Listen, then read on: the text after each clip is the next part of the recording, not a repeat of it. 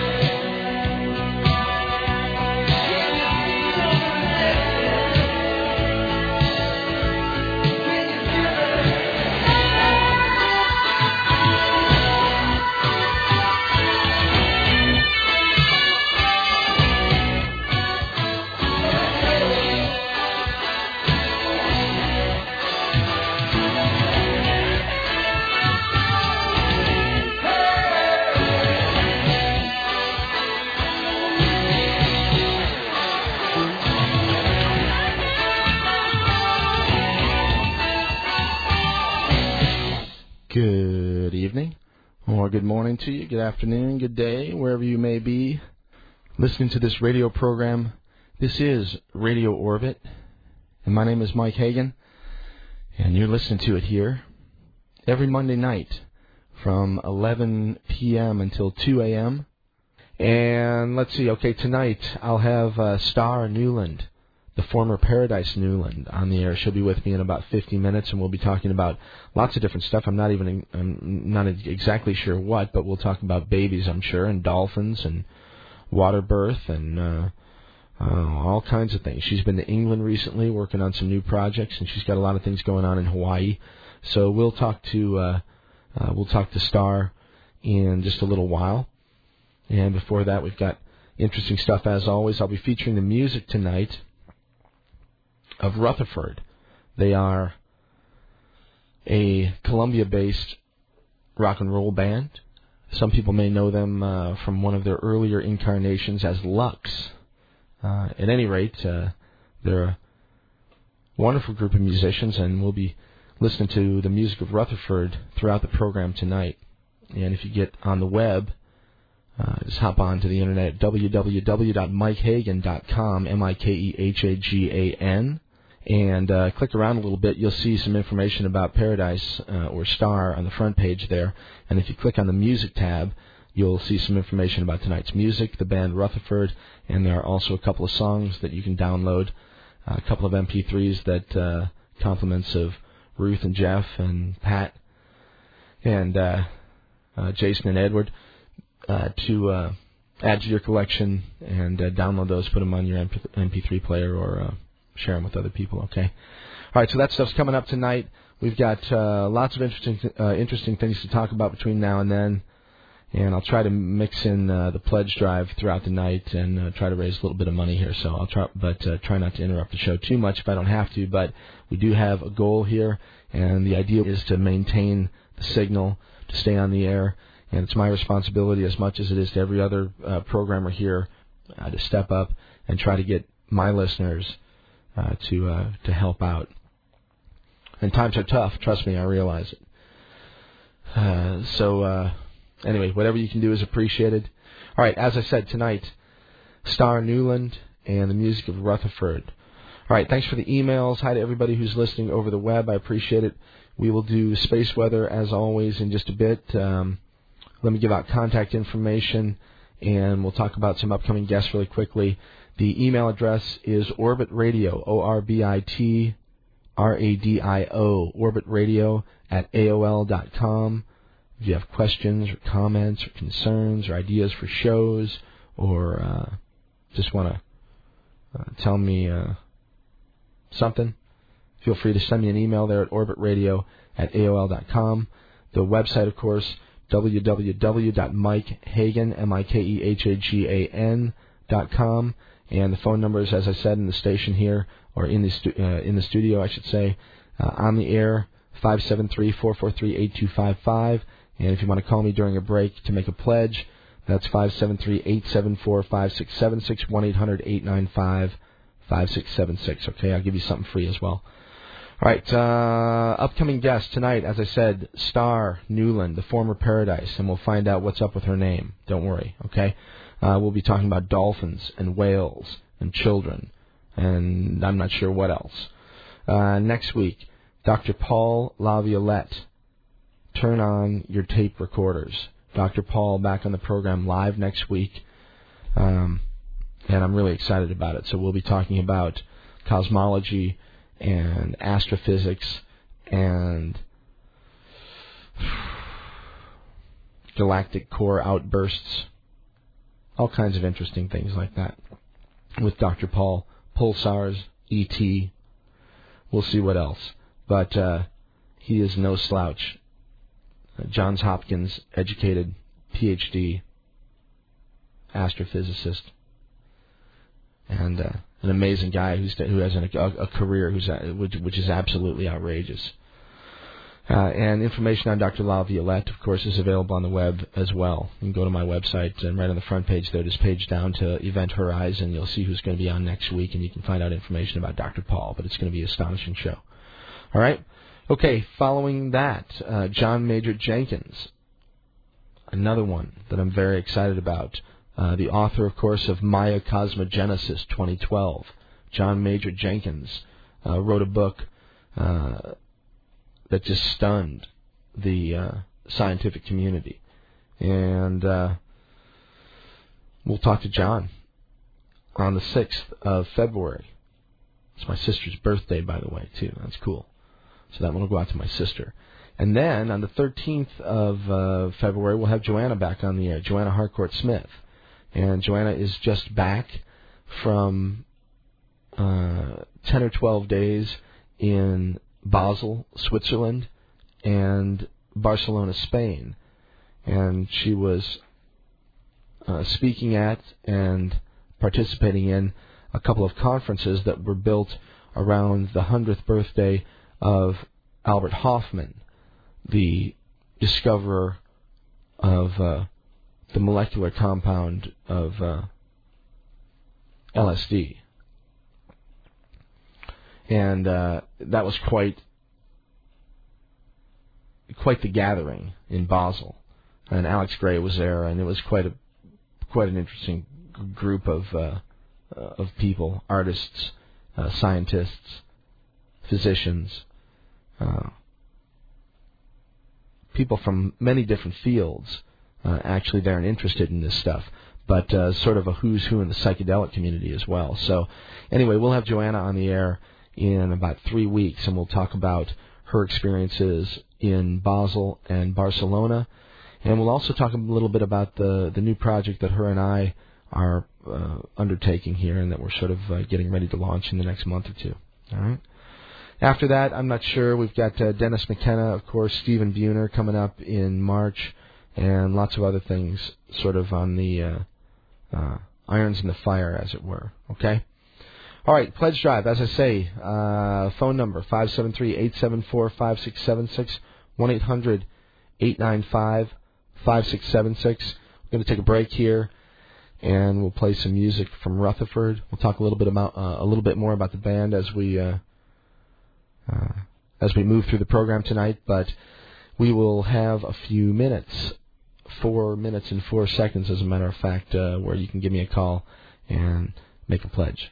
All right, so this is Mike. You're listening to Radio Orbit, and this is also Rutherford. This song is available, by the way, on the web. You can go over to my website, MikeHagan.com, and click on the Music tab, and this page down there. And this is one of the 2 songs that the guys and girls of Rutherford have made available for download over there at my site, and it's called Happiness. And it's the first track on their CD that's...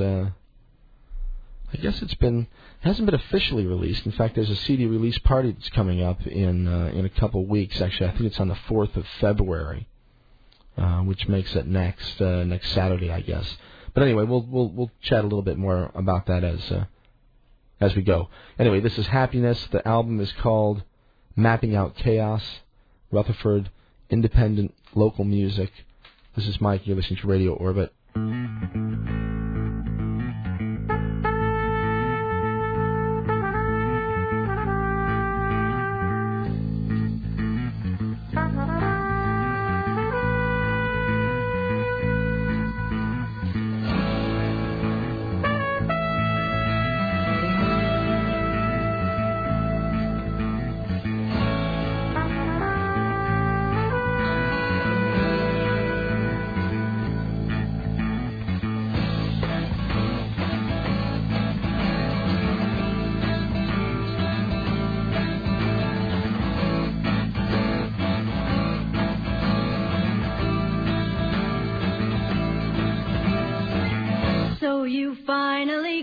What you want, take a good look right at it. So you finally got what you want. Does it make you realize you can never be satisfied unless you decide I am coming to the point where I realize happiness is in my mind.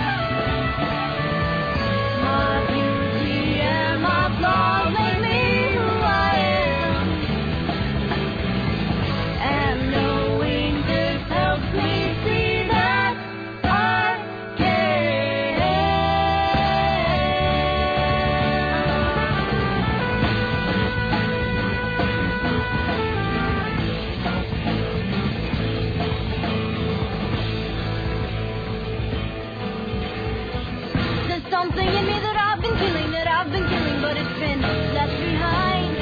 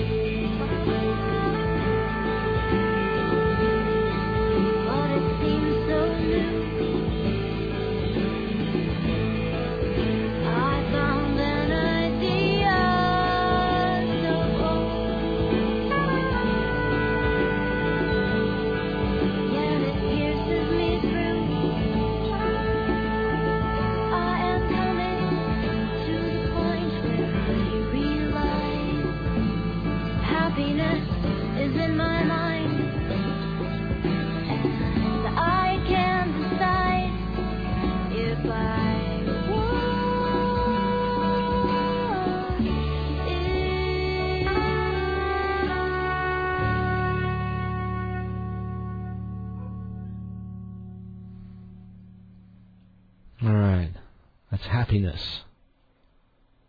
Rutherford from their soon-to-be-released CD, Mapping Out Chaos. And if you want to check them out, they'll be at the Blue Fugue on the 4th of February. That's a Saturday night. And they'll be having a sort of CD release party that night as well, and I'll be there, and it should be a fun time, as always, down there at the Fugue. So, all right, this is Mike. You're listening to Radio Orbit. Okay, so Paradise in just a little while. Space weather. I'll try to do this real quick. Okay, after being outside this morning, I saw Jupiter, actually. And it's very close to the moon, but it's sort of swinging by, and the moon is actually now going to be moving closer to Venus. And over the next few mornings, especially Wednesday and Thursday morning, you will be able to see in the early morning hours, right around dawn, the moon and Venus. And they will be brightly shining very close to one another in the early morning hours, right around dawn, actually. And it is an absolutely beautiful thing. So if you get a chance, or if you're having a little bout of insomnia or something like that, make sure you get up in the next couple of mornings and take a look outside and look for the moon, and you'll see Venus not far behind, and it will be a very pretty sight. And tonight, actually, when I was driving in, it's actually beautiful out. It's very clear, and Orion was just sort of rising nicely above us as I was driving in, and Mars almost directly above right now. Anyway, pretty cool stuff happening in the heavens right now. Lots of stuff happening on the sun as well. There's a giant sunspot grouping. It's designated number 848. It's more than 120,000 kilometers across. It's as big as the planet Saturn. And there are some great images of it actually on the web right now. If you go over to spaceweather.com or go over to Kent's site at cyberspaceorbit.com, you can see some of this stuff. But anyway, giant sunspot, and it has one of the things we look for when we watch the sun are the patterns of the magnetic fields that you can see in the imagery of the satellite photos that are taken of the sun from the SOHO LASCO satellites that I talk about all the time. But anyway, there's a particular type of magnetic field interaction that is described as a delta class, and it has sort of a unique signature, and you can see it once you know what you're looking for. But anyway, that's what this particular sunspot area has. It has this delta class magnetic field that historically has harbored tremendous potential for large flares, M-class and X-class flares even. So as long as this number 848 is out in front there toward the Earth, it's a pretty interesting situation to watch on the sun. So we'll talk about it again next week. It'll probably be just moving off the disk about that time. But in between now and then, it's very possible that we have some big-time solar activity. So we'll keep our eyes on the sun. And the best way to do that, as I say, is always to go over to cyberspaceorbit.com, Ken Stedman's site, and he keeps a closer eye on this than most others on this planet, okay? And as I said, there's some great imagery also over at spaceweather.com where I glean a lot of this information sometimes, okay? All right, also, what else is happening? I've been talking about all of these discoveries of the moons of Uranus lately. It seems to be the 20-year discovery of a whole bunch of things with regard to Uranus. Well, dumb me, of course, I forgot my history and realized today that it was also the 20th anniversary of the Voyager 2 probe when it was flying by Uranus. So many of these discoveries that are now having their 20-year anniversary were, of course, related to the Voyager 2 probe mission that went by all of the outer planets and took some stunning photos many, many years ago. And the Voyager probes, both Voyager 1 and 2, are still hurtling through space, now outside of the solar system, actually. They are now in interstellar space, as it's so called. So, very interesting. And at this point, they will go until they are either caught in the gravity well of another object and either go into orbit around that object or crash, or until they are retrieved by, other means, something more intelligent perhaps. But they're certainly out there. But again, it shows you these amazing distances. The Voyager probes were launched in Voyager 1, actually late 70s, I think. I want to say it was 79. But at any rate, a long time. It's been 35 years, or it's been, I should say, 25 years or so since these probes were launched. And they've just recently left the solar system. And the distance between our solar system and the nearest star is Alpha Centauri, which is light years away. And I don't know what a good metaphor would be, but I guess it's sort of like if you're going to drive from Columbia, Missouri to... what's the furthest place you can get to without hitting water? Let's just say you're going to go to Juneau, Alaska. Well, you would have traveled the equivalent distance of about... You wouldn't even be to your car yet. You wouldn't even make it from the seat that you're sitting in or the bed that you're lying in. You wouldn't make it to the door of that room when you were, relatively speaking, as far as the Voyager probes are now from Earth. They've gone nowhere. And this is the challenge of space travel, and why a breakthrough is required when it comes to propulsion or a completely different means of transportation. Some sort of a bending of space and time, like they talk about with wormholes, or perhaps a teleportation technique, which is not as far out as it used to be. Actual talk about it and experiments with it in laboratories like Princeton. So lots of real interesting things that are coming to bear in science that open up doorways to lots of different potentials if the scientists embrace the stuff. But there's a struggle in science right now, and a crisis in science, in my opinion, because there's a tremendous amount of data that is being ignored, and there's a tremendous amount of data that is transformative if it can be allowed to grow and be developed with some heart and in a manner that's appropriate for all of the life forms on this planet. And it's possible. It's possible. So that's all that I'm interested in, is the possibility. Is it probable right now? I don't know, but anything can happen. So we'll hope for something good that comes out of all of these amazing advancements, not just further development of tools of destruction, because that game's about up anyway. You can only develop that stuff so far before you just destroy all of it, and it destroys itself.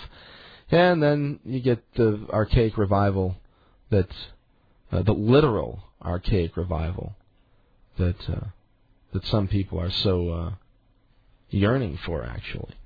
I'd like to see an archaic revival of sorts, but with the machine symbiote involved in the game. I like technology, and I'd like to see technology further developed, but I'd like to see it developed in a way that enhances humanness, not one that rapes it. So anyway, 20th anniversary, Voyager 2. flying by Uranus. And, of course, there was another moon, Bianca, that was discovered just yesterday or today, 20 years ago. All right? No near-Earth asteroids to speak of, none that we know of, but lots of gamma ray bursts in the last few weeks, and we'll be talking to Dr. Paul about that next week, okay? All right, let's see. What can we talk about real fast here? Some stuff in the news. Anonymity on a disk. To many privacy geeks, it's the holy grail. A totally anonymous and secure computer, so easy to use you can hand it to your grandmother and send her off on her own to the local Starbucks. That was the guiding principle for the members of Chaos Theory Security Research when they set out to put a secure, crypto-heavy operating system on a bootable CD, a disk that would offer the masses the same level of privacy available to security professionals, but with an easy user interface. This is from Wired magazine. And it's an amazing story because it basically means that you can have a completely secure computer. And you can surf the web and you can go anywhere you want and you can do it all anonymously. You run the entire operating system off a disk. And you can go to any computer and use it. So, soon available to you and me.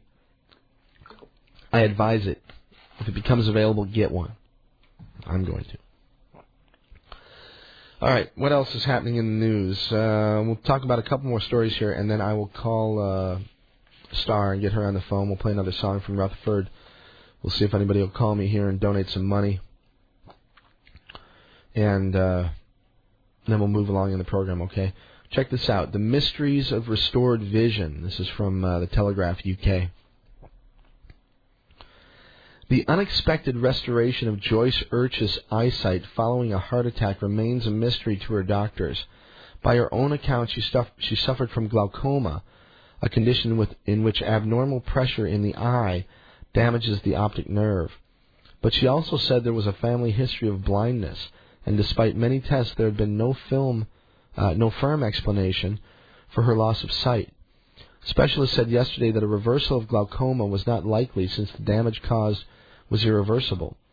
The only rational explanation would be that very dense cataracts dislodge spontaneously, but that's a bit outlandish, said Dr. Kerry Gordon, consultant ophthalmologist and a member of the Council of the Royal College of Ophthalmologists. And the story goes on a little bit more and gives some more detail about the case. And I actually looked a little bit further into it to see what I could find about restored vision. And there are lots of stories out there about spontaneously restored vision. This isn't the first one. And many of them are very well documented. This one's really well documented. This was her doctor, actually, Kerry Jordan, the guy who they're quoting here. But anyway,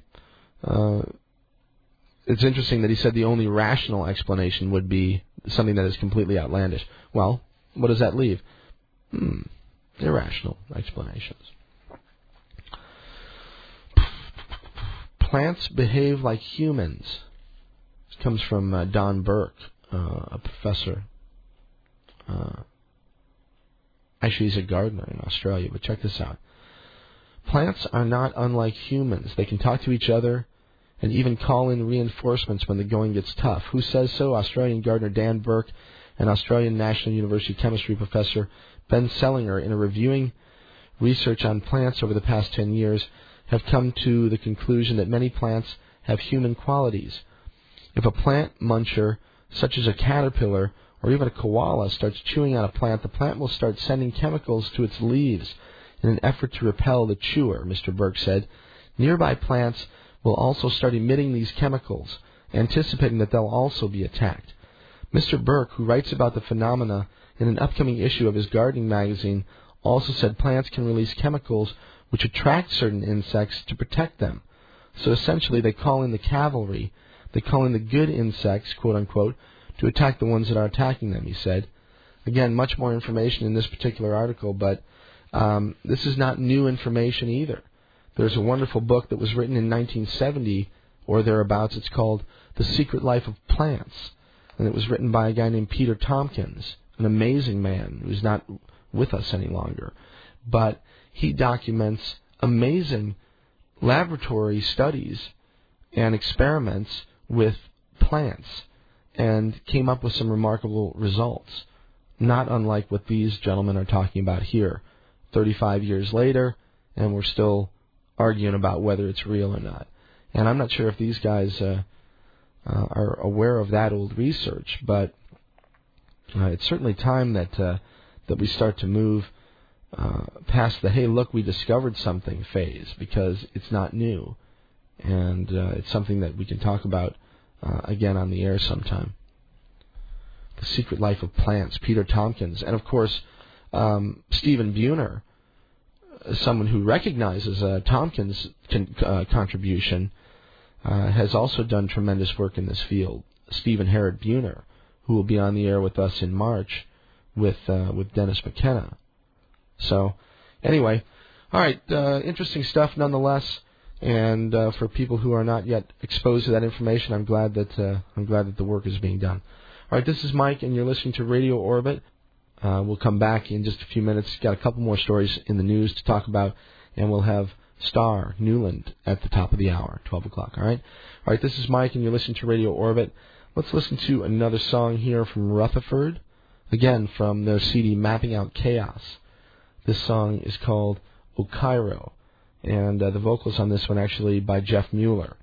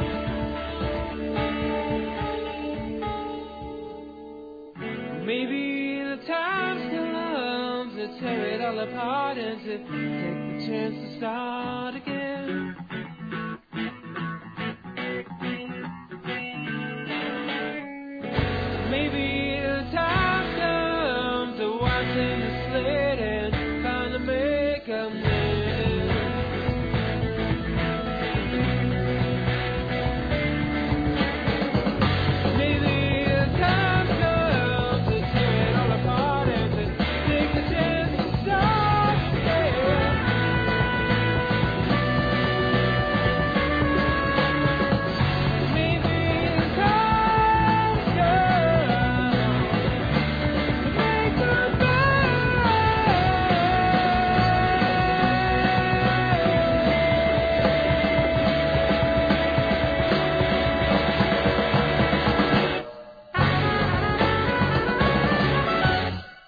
Rutherford. That song was called Okiro. And we'll hear a few more from Rutherford as we move through the program tonight. We'll be on the air until 2 a.m. And this is Mike. You're listening to Radio Orbit.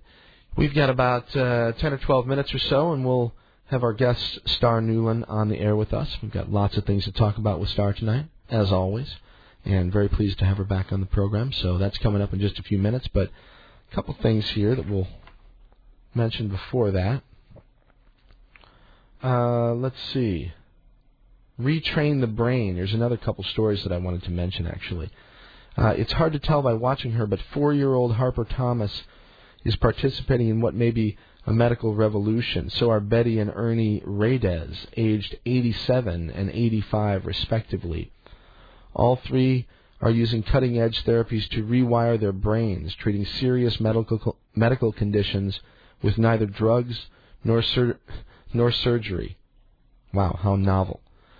Everybody thinks that the answers to the ills of humankind lie with pharmacology, gene therapy, or stem cells, right? Asked neuroscientist Dr. Michael Menzerich. That's where the answers are. But there's another set of answers, and they're coming from a surprising source, right? It's the use and it's the understanding of the process of the brain, Menzerich said. So, yeah, people are... one of the buzzwords in brain work and neurology these days is plasticity, and people are more and more astonished by the plasticity of the human brain and its ability to rewire itself, and it is actually the most astonishing device in the universe, the human brain, at least to our knowledge. So it's capable of doing quite a few things to help you out if you help it. And so this therapy that they're talking about here is amazing. You can go on the web and check out all this stuff on my website. Just go to MikeHagan.com and click on the News tab. And all of these stories are there, and then you can go link to the original articles. This particular one comes from CBS News.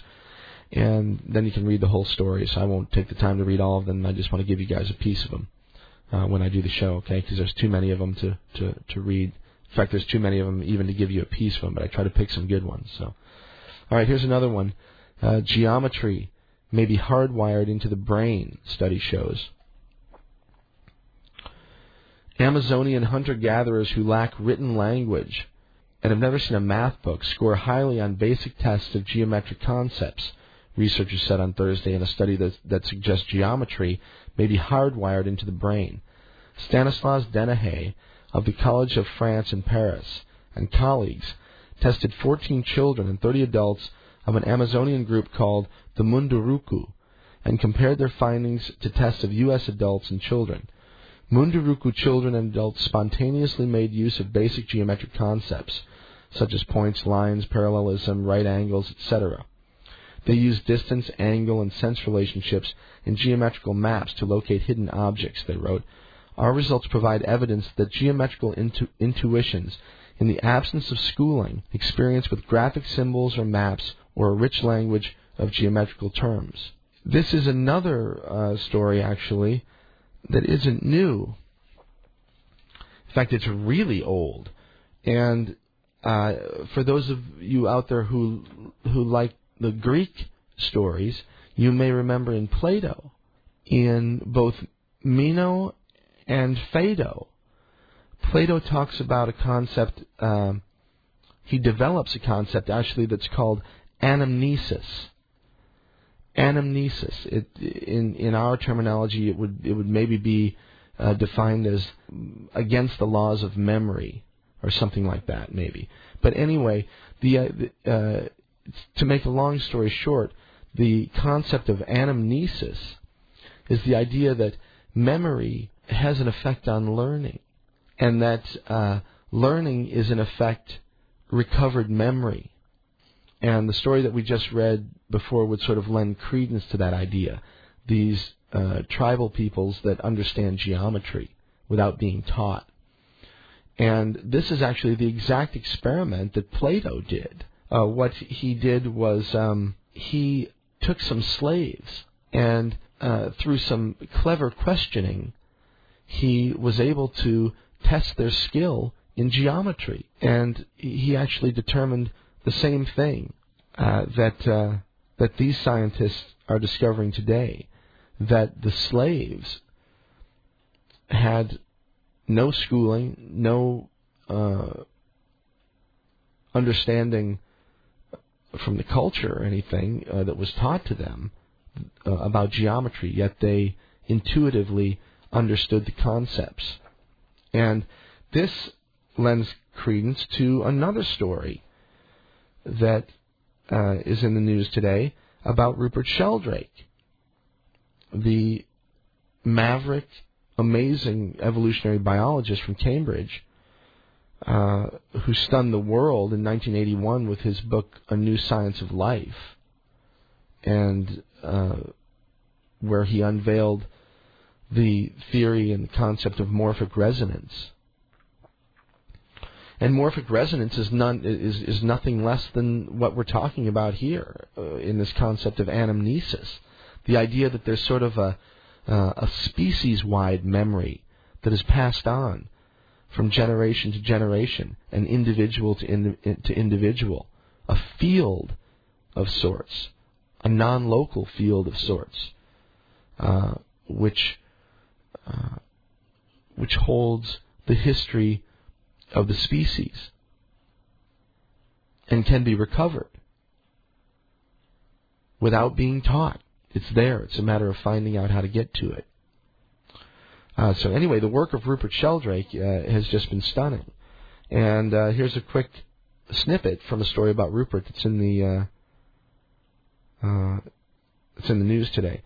Biologist Rupert Sheldrake's theories turn everything we know about the universe inside out.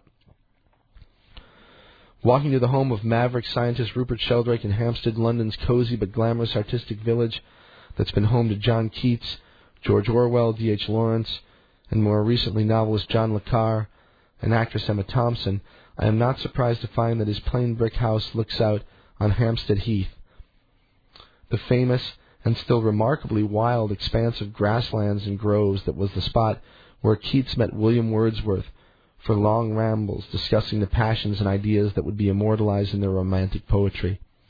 Sheldrake, one of the world's leading spokesmen for a more holistic and democratic vision of science, might easily be grouped with romantics, except that his insights are based on empirical research rather than poetic feeling.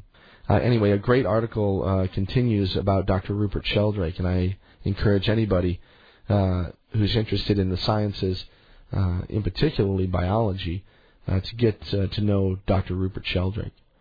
All right, this is Mike, and we'll be back in just a couple of minutes with Star Newland. We've got lots to talk about. She's been on the program a couple of times, but accompanied by her partner, Dr. Michael Hyson. This time we're going to have Star all to ourselves, and we couldn't be more pleased about it.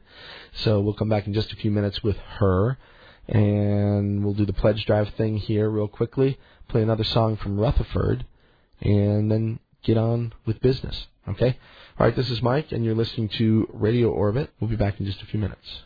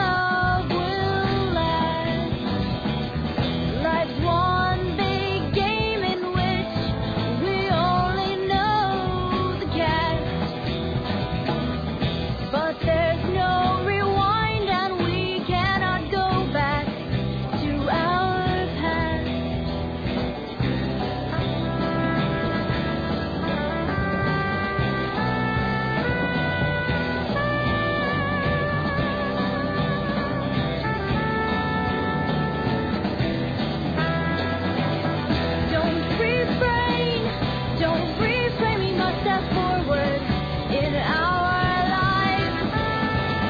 Don't refrain, we must step forward in our lives. Why is it that we hurt the ones we love the most?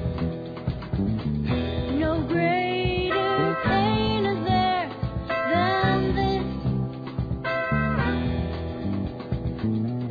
Why is it that the ones who dearly hold me close throw me into the dark abyss?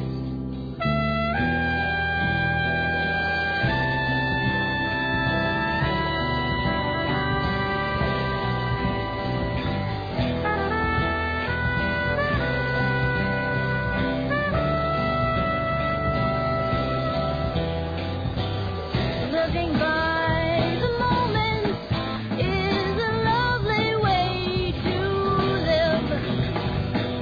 If you're going nowhere, there will be no consequence. Please don't come crying, wanting pretend sympathy. But if you need a friend, well, that's one thing I can be.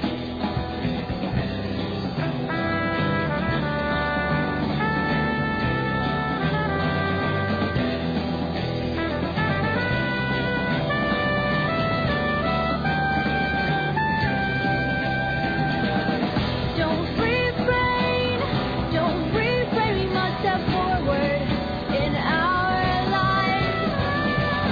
Don't refrain, we must step forward in our lives.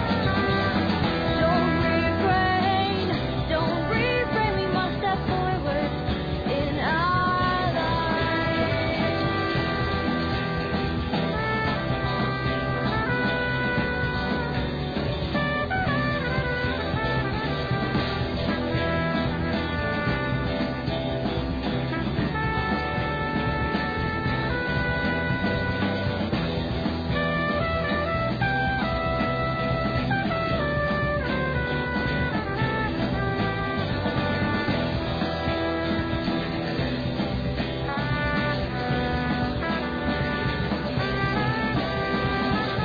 Don't refrain, we must step forward in our lives. Don't refrain, we must step forward in our lives. Don't refrain, we must step forward in our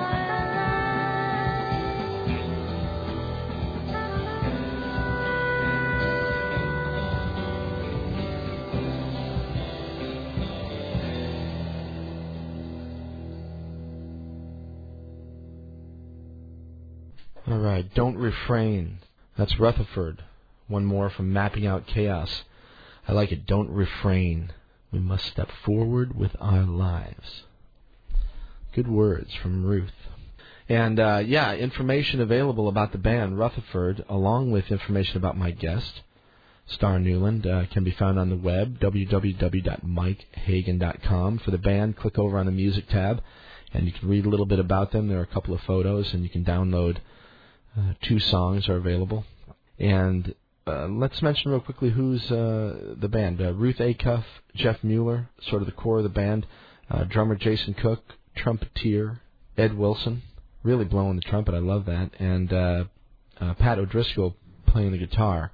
And great stuff. We'll hear a few more from them throughout the program tonight. But we're running a little bit behind, so let's get right to our guest before she becomes offended or something.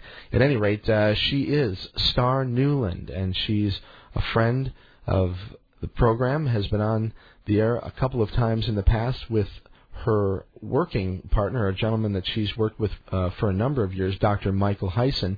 They are sort of a dynamic duo.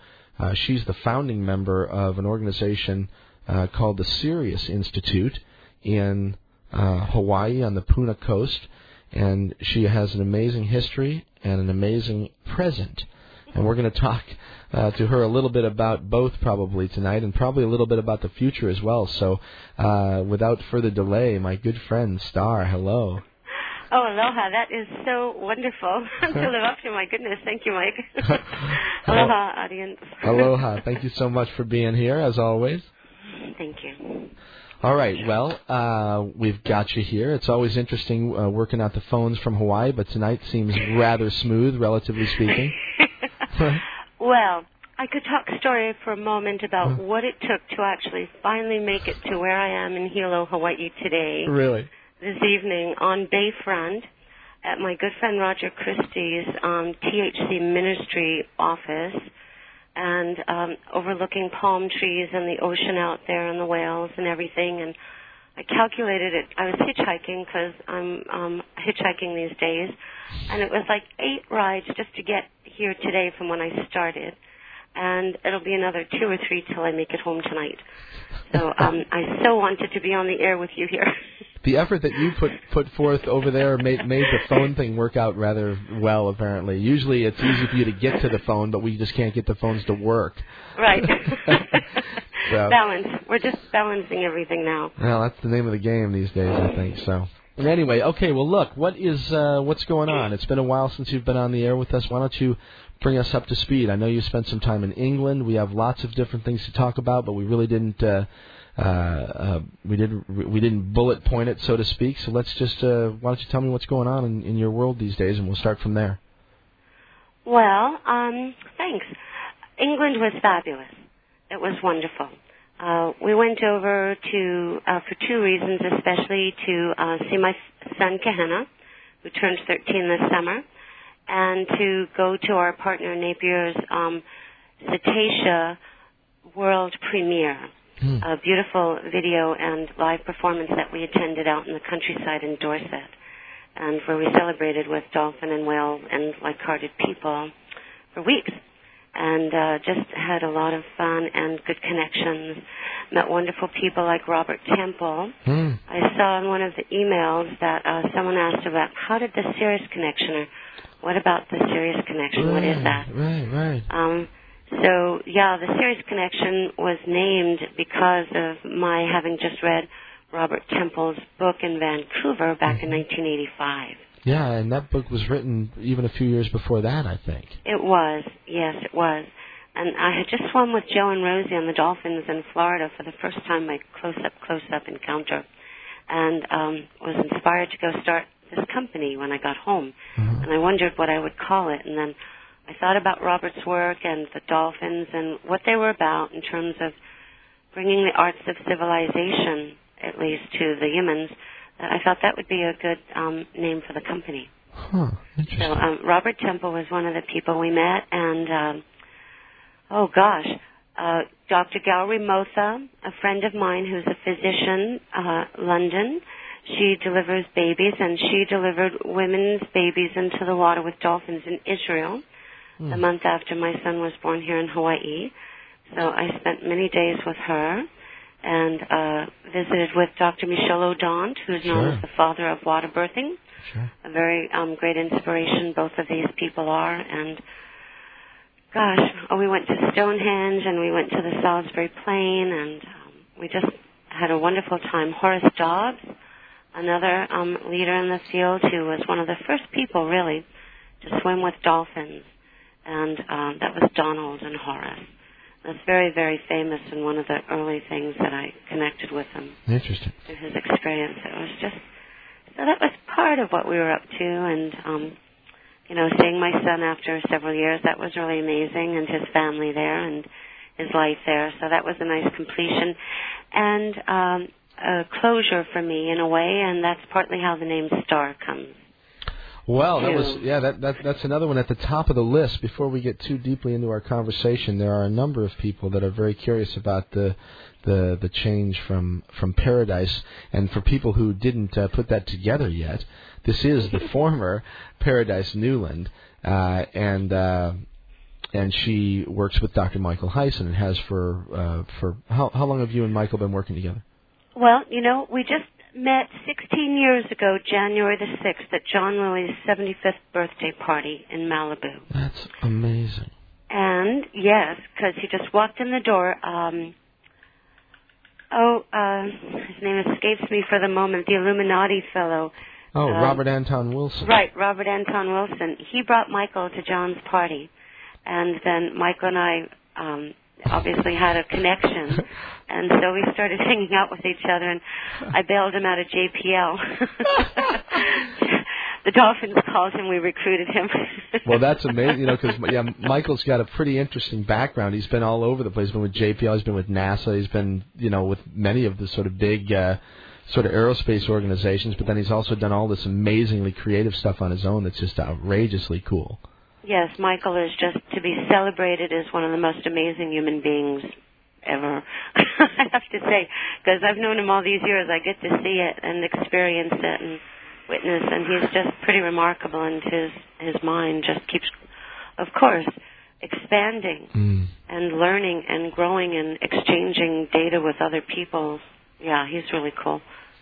Well, okay, so Michael was there in England as well, with you, right? So Robert Temple, that had to be an amazing experience, because he's a very, very interesting guy who really doesn't make a lot of waves these days.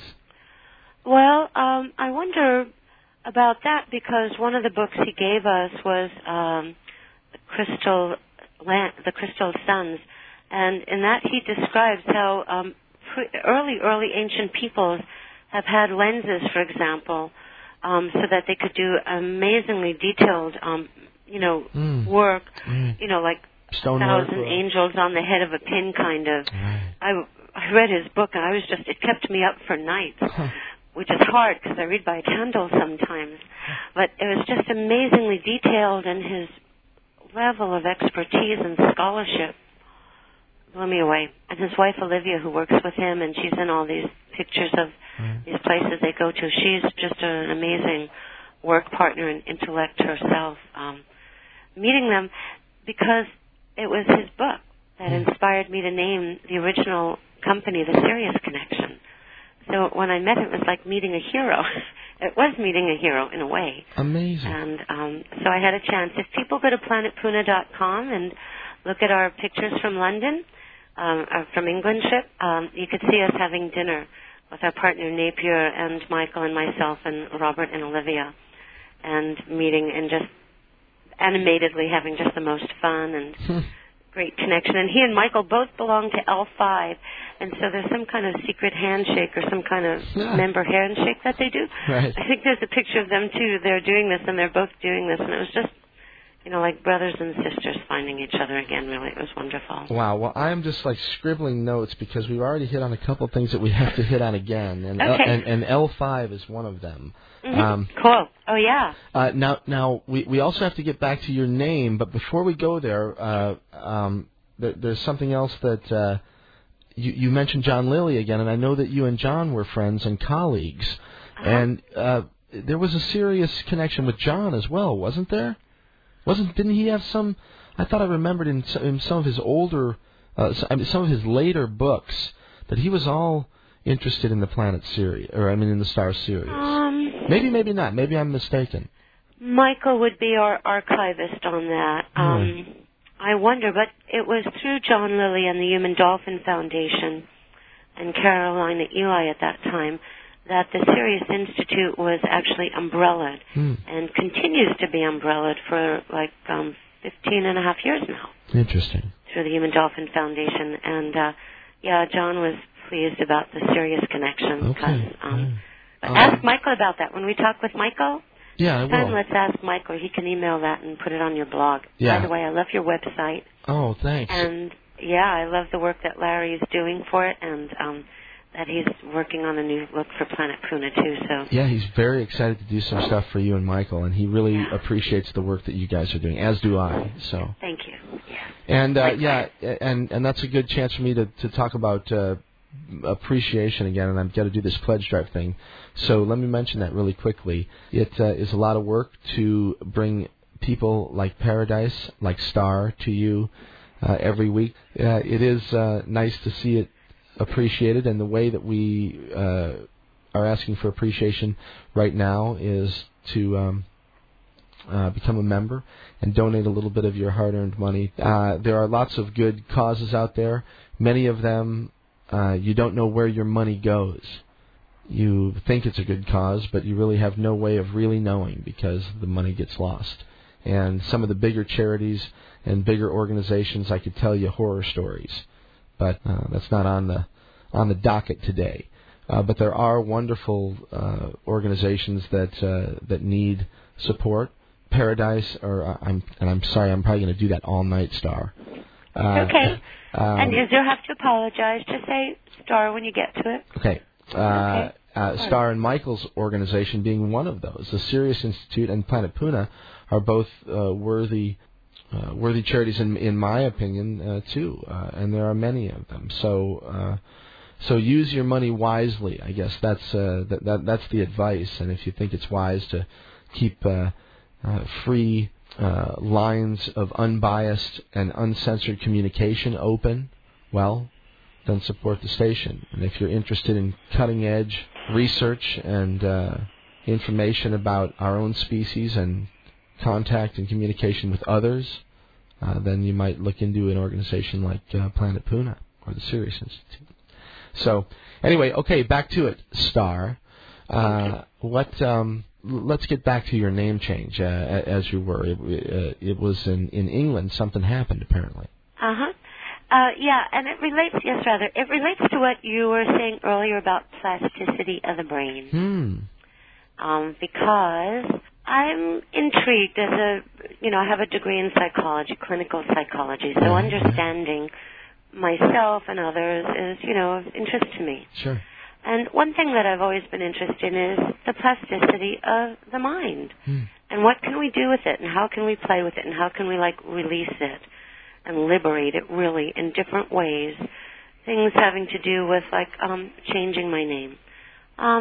When I read Sybil and books like that, I was amazed at how a person's personality, whichever one was, quote, in, could go from, having perfect vision to being super nearsighted, for example, or being tolerant of seafood, whereas the other one might die if you gave it to them. Yeah, literal physiological responses, yeah. Amazing ones. So I thought, wow, if I can do that, if I were a multiple, let's say, and I could do that, well, that's interesting. What if I chose to, just explore myself and see what happens when I change my name, I change my birth date. And so I started doing that. But then I came along upon information over time that said, there are cultures, when someone marks an achievement of note or when an important transition has taken place, that's another time for a change of name.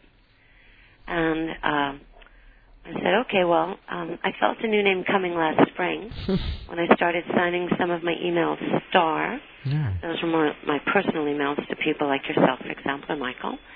And so I felt the energy changing at that point, and I noted it. And then during the summer, because of my experiences in England, and I'm sure the historical connection I would have over there, too, that I felt.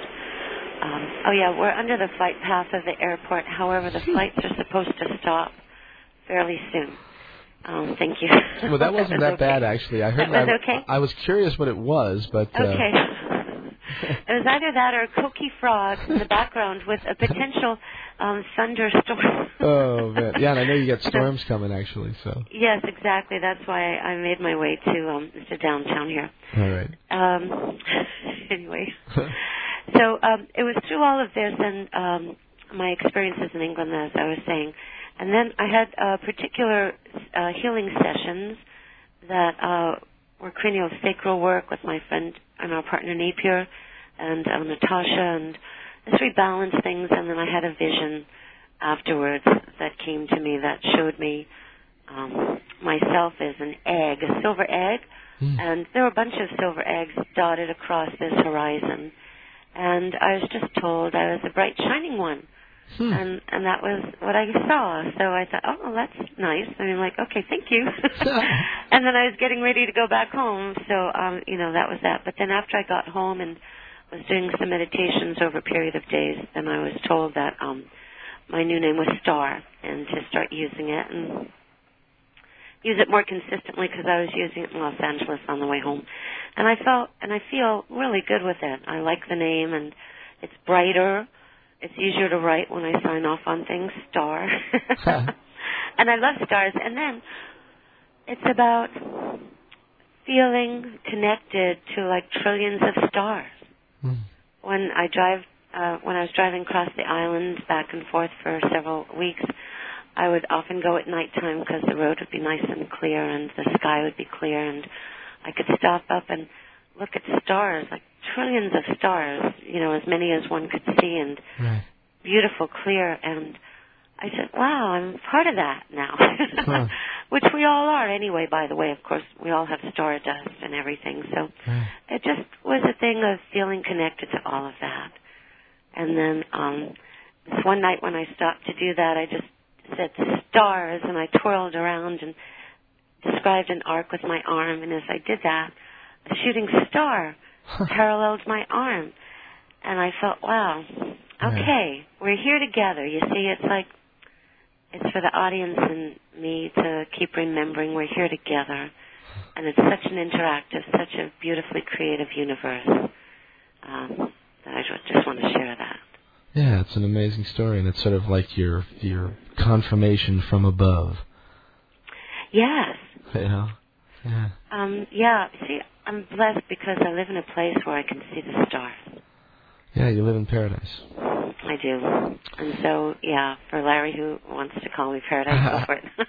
Well, and it's interesting, when you and I were talking about this off the air, too, a little bit, the point you made is a valid one, that a couple things. To get stuck on a name, for example, is no different than getting stuck on anything, quite frankly.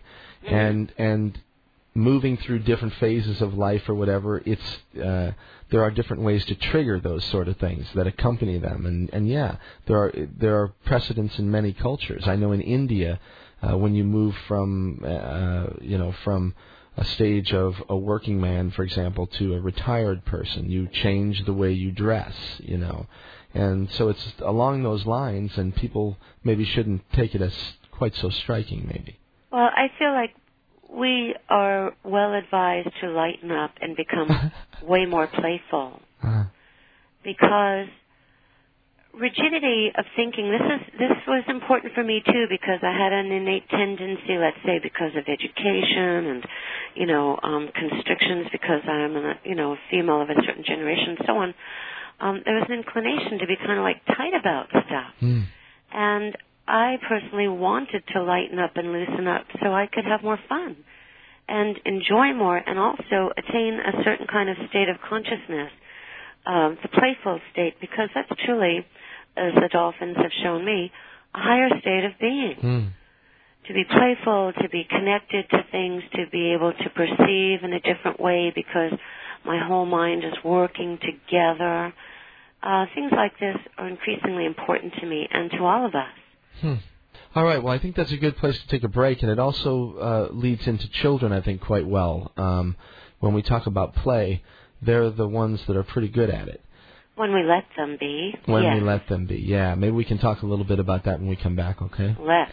All right, let's do that. We'll talk about babies and children and maybe a little bit about birth and who knows what else with my good friend Star Newland. She's coming to us live from, where are you, in Hilo? I'm in Hilo, Hawaii. Beautiful Hilo Bayfront. All right, Hilo, Hawaii. And home of Merry Monarch Festival. And soon to be the celebration of the Whales Great and Small Festival. Right, I've got a note about that, yeah. Yeah, we have lots coming together now. Right, and it's also sort of a special day, this 1, 2, 3. Yes, it is. It's the 23rd of January here, our time. And because Sirius is related to the number 23, as Robert Anton Wilson so beautifully articulates, and others, right? Oh, yeah. So 1123 is like our big gathering day, because that's when we had 4 partners, the Sirius Institute, 5 actually, 6 including Tiger when he was younger, all together in one place at one time for the first time ever here in Puna, Hawaii. And so I thought, wow, and it was 1123, and I just love that number for whatever reason. So I said, oh, this can be the gathering day. And then that was like the annual one, But then every month after that is the monthly one. But then the 1, 2, 3 just brings to mind the child thing of 1, 2, 3 jump. Huh. You know, so tonight it's a 1, 2, 3 jump kind of night. Well, I'll tell you what, we sort of talked about it. We'll have a surprise for everybody maybe in an hour or so. Cool, yes, let's. Yeah, it's 12:28, so maybe a little less than an hour, but we may do a little 1, 2, 3 jump of our own here with Star coming up. Anyway, okay, let's take a break. We'll be back in just a few moments. You can. Which website do we want to reference tonight? The Planet Puna website or the Sirius Institute, or both of them? Oh, if you go to Planet Puna, that links you to all of it, including your site too. Okay, great. www.planetpuna, PlanetPuna, planetpuna.com. You can get there directly, or of course you can get there right from my site. Right on the front page there, you'll see Star's information prominently displayed. And we'll be back in just a minute to talk with her some more. In the meantime, play some more music from Rutherford in just a moment. This song is called April, and we'll be back in just a few minutes. This is Mike. You're listening to Radio Orbit. She hides in her brain.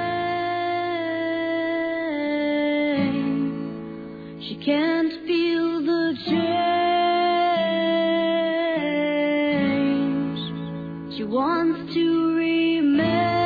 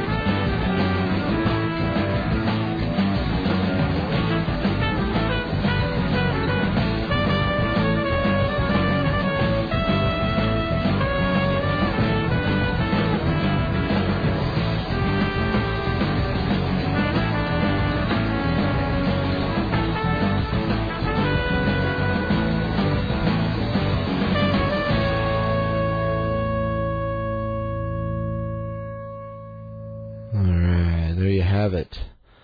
That's one more from Rutherford. That song is called April. All right, this is Mike. You're listening to Radio Orbit. Thanks for taking a breather there, and thanks to everybody who has called in to donate their hard-earned money. I appreciate it. And let's get right back to my guest, Star Newland. And one more time on the web, you can access information about Star and the work that she's involved with, involved in, I should say, is www.planetpuna, PLANETPUNA.com. And you can always get there from my site as well. So, all right, Star, hi. Thanks for sticking around. Oh, thank you, Michael. Of course. Aloha. Aloha. All right, so we were talking about play and how important it is before the break, and I fully agree it's important to adults as well as it is to children, and maybe we can learn something from that. Well, children are meant to be children, which is kind of an obvious statement, except if we take a look at what we've done to the child within and the children in our culture and our global culture. And in so many ways, we've removed the child from childhood. And this strikes me really deeply because through years of observation and doing things differently, I get to see what can change and what can be different when we actually let children be children. And when we even let ourselves reconnect with our own, it's fashionable to say inner child. But that part of us that is like the eternally youthful, the part that sees life freshly and through open eyes and with acceptance, which also engenders whole brain functioning, which comes down to like the language sculpting that we've discussed before. Right, that's another thing on the lesson. Again. Right, okay. Yeah, so these things and enhanced immune system functioning. So people are in better shape, they're more healthful, when they're more playful, when they're having fun, when they're generating yummy neurochemicals by following their hearts, seeing life in a more aloha kind of way. All these things like feed into our system and help strengthen us, help cure us, also help change how our DNA expresses itself. Just from being like a child. Yeah, and a lot of this stuff now, as we talk about a lot on the program, is now bearing itself out in science. I mean, there are physiological effects that are now being shown that are related to exactly the stuff that you're talking about. It's not just New Age hocus pocus, We're substantiated now. Yeah. Yay. But of course, when you're in your feeling body, you can substantiate things for yourself. Right, you don't need the approval of some higher authority. Exactly, you approve for yourself because I can feel for myself, you can feel for yourself. The people who are listening to this show, Garans, they can feel for themselves. That's why they're feeling the truth of your guests. And your audience is feeling itself out because we're all part of a collective consciousness right now. The people who are live hearing this and the people who will hear it in a kind of perpetuity, a cyber perpetuity when it goes into your archives. Isn't that something else? Yeah, really. How fun. Yeah. And it's going out into deep space, too, because, of course, when we sent the live whale songs into deep space last Earth Day through Deep Space Network, everything that was on Planet Puna went out there, too. It's a link and all the people with Aloha who are part of what we're sending out there. Absolutely amazing. Yeah. I love it. Yeah, we'll have to that's another thing that I've got to highlight here is the Whales to the Stars thing that you did last spring. Is there we'll get there in a minute, but this I want to get back to play just for a moment and sort of close that up. But I bring up my son often when we're talking about this stuff because he's 2 years old now. He's 2 years and a few months, and I make every effort to allow him to play, pretty much nonstop if he's awake. Sure. And one thing that you mentioned before is this idea of focus of thought and being fully immersed in something. Well, that's something that I really see. I mean, he has no other concerns at that particular time other than his little farm or whatever Right. it is. You know what I mean? And if that's something that we can achieve, regardless of age, then we start getting into the sort of things that Joe Pierce talks about. This idea of unconflicted thought, and then we would sculpt that, though, Mike. Oh. Not conflicted thought. What does that mean? Just to jump for the sculpt for a moment, non-conflicted thought would likely be sculpted to something like a harmonious kind of thought. Or unity thought, or something like that. Don't use the name. Okay, all right. Well, this is a good opportunity to introduce language sculpting. Okay.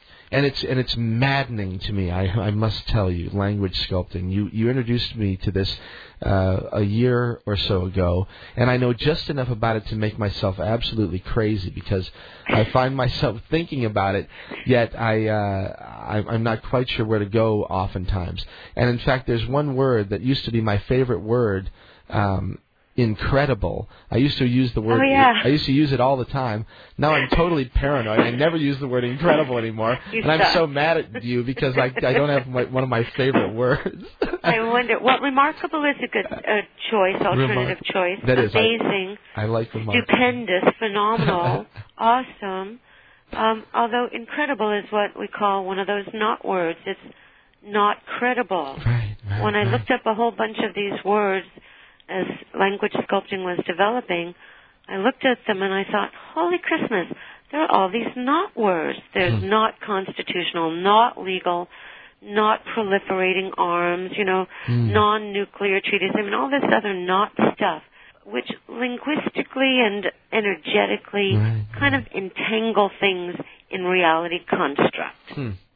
All right, so that's sort of what language sculpting is.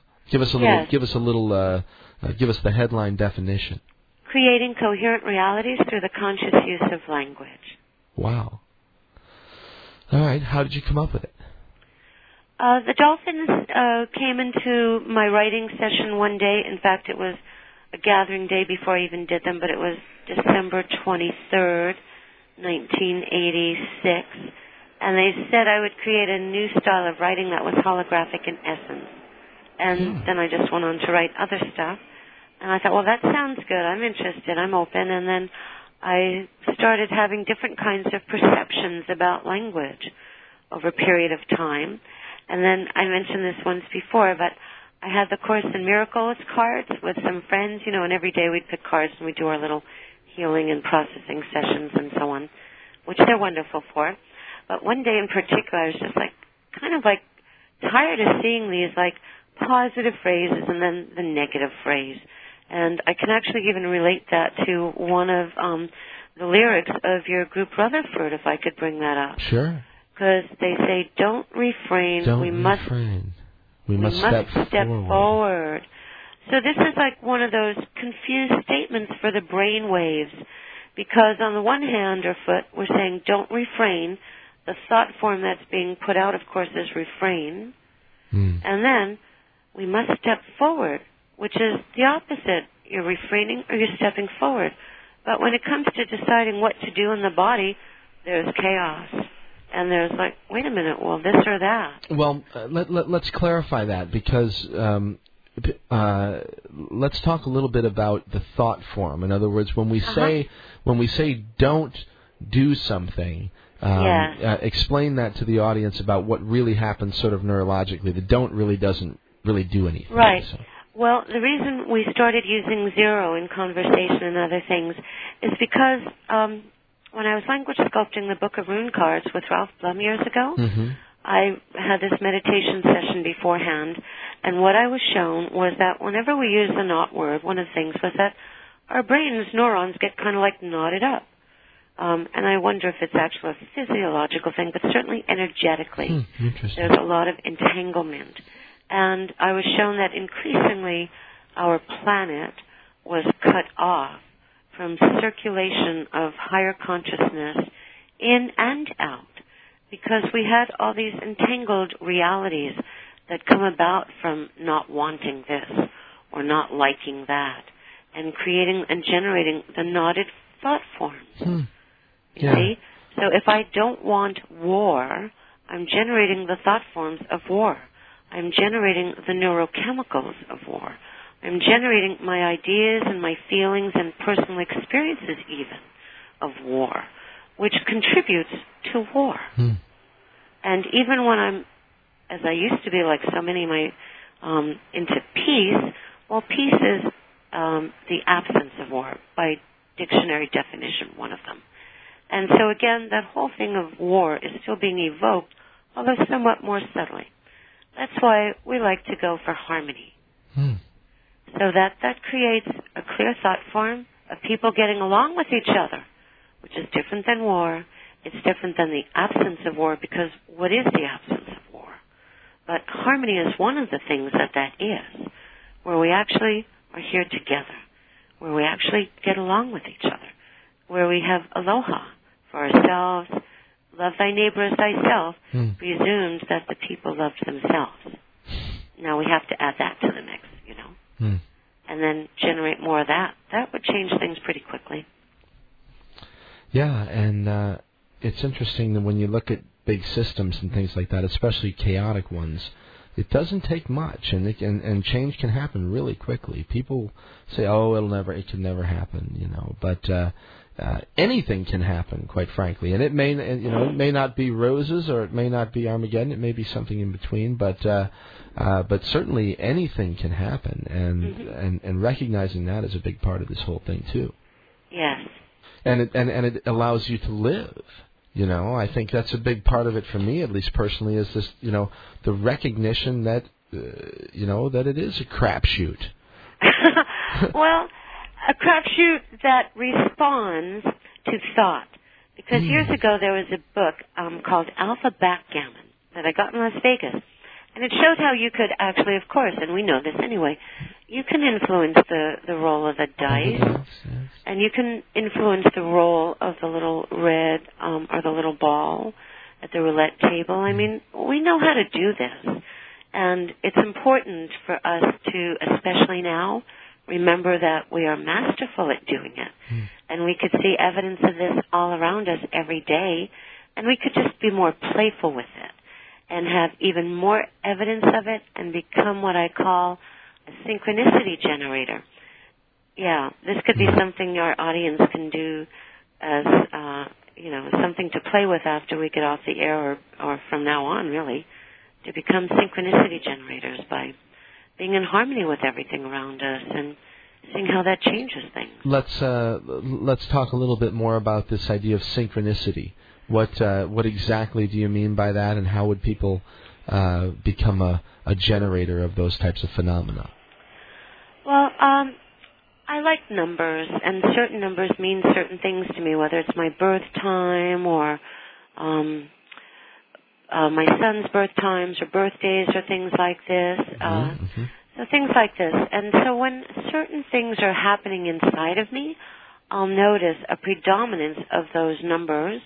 And sometimes when I'm really cooking, I'll have all kinds of them, like a whole bunch of them in one day, different ones, boom, boom, boom, like 606 or 420 or 1217 or 253, or sometimes my mileage will turn over, like if I reset my mileage indicator, like to 000, right. And then I'm just like driving, and then all of a sudden, like at my birth time at 253 or something, the mileage will be at 253, and I'll say, what? Right. How did that happen? But it's natural. It's just kind of natural that we can be that in tune with things, and that these are little indicators to us on the path that we are in tune with things and things are going our way. Interesting. Yeah, there's a lot more support in the world in an interactive reality when we open ourselves to it. And of course, if you never even give any of that sort of thing any credence, well then you'll never recognize it to begin with. It'll never ever even get a foothold. Right, and I think when that happens, we could feel kind of adrift, because I feel like, of course, we're meant to be embedded in our experience in our life here on Earth. We're meant to be integrated into life. I mean, that's what it's about, really, is to be part of it. So when we see synchronicity, or we think of someone and they show up, or, oh yeah, some funny things about synchronicity too. The other day I was making my way to Hilo, and I was making my way specially to see my son. Mm-hmm. And all these rides and all this time and walking and waiting, and I'm thinking, gosh, I must be waiting for someone really special. This ride is taking quite a while. And then who should come around the corner with his friend but my son, Tiger. And he was saying, yeah, Mom, you know, I had to do this and I had to do that, but we had to go there. And then they just said to each other, I'll bet we see your mom or something, like something about your mom's coming up. And then bingo, that's the ride I was waiting for. Amazing.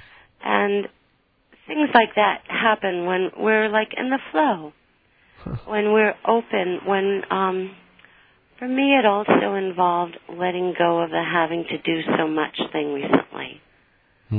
You know, just kind of saying, well, you know, circumstances are such that I have to do less. And so I started doing less. But in a funny kind of way, more kept happening. Because I'd catch a ride with the lady who's going to help us do the whale hula, for example, Right. and other people like artists who want to participate. And so it's just having the opportunity to connect with people by slowing down enough to make the contact. Okay. Yeah, and I concur. I've seen it in my own life. I see it too, and sometimes it's actually very comical too. It has sort of a sense of humor. Oh, totally. You know? Completely. Yeah. Yeah. So, all right. Well, yeah. So those are things that we look for, and there's sort of signposts that Yes. that say, hey, pay attention, and maybe. What else? Can we glean other things? Well, from hey, these? that it's okay. Yeah. Hey, that even though something really intense is going on, sometimes some of the most intense things, you know, that I've been through were going on.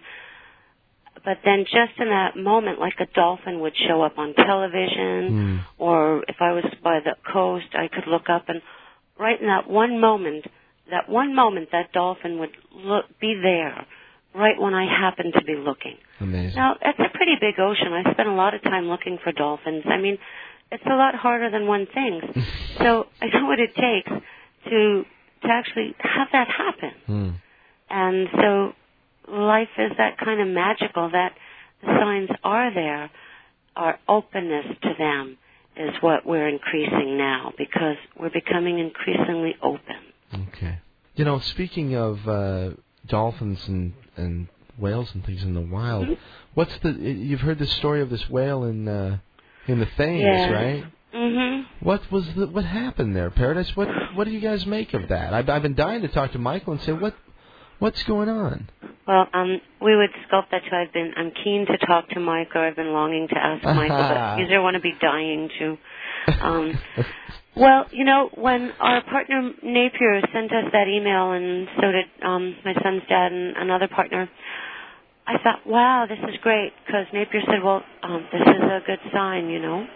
I thought, yeah, really, like the whale is there, and it's beaming basically some kind of message to Parliament, and how brilliant, really, an ambassador from the Cetacean Commonwealth. And I fully anticipated that it would deliver its message and then make its way out.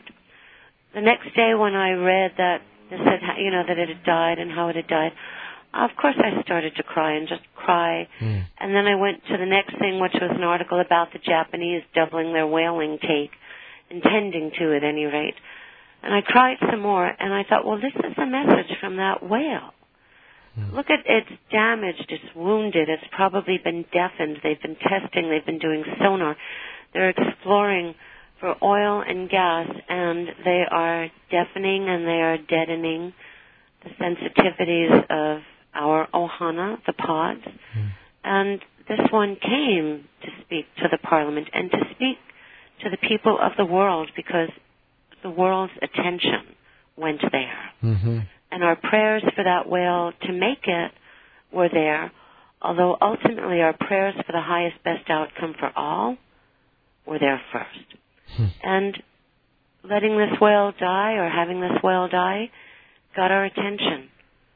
Got our attention now Great Britain is going to be brought up before some kind of European Justice Commission about, how come they failed to preserve that environment for them, for the dolphins and the whales. And, okay, good. Now let's see if we can get that action in the rest of the world where they are being subject to sonar through the U.S. Navy's sonar plan, which is to sonify 90% of the ocean. I think zero to that. I say zero to that. I say zero to that as well. It's absolutely, it's hard to even go there, Yeah. That's what we're going to do today, too. We're going to go somewhere else where that's just out of the question. It's like the cetacea are a global resource, and it's important for us to cherish and preserve them, as with all life anyway. But these are the ones I'm most connected to.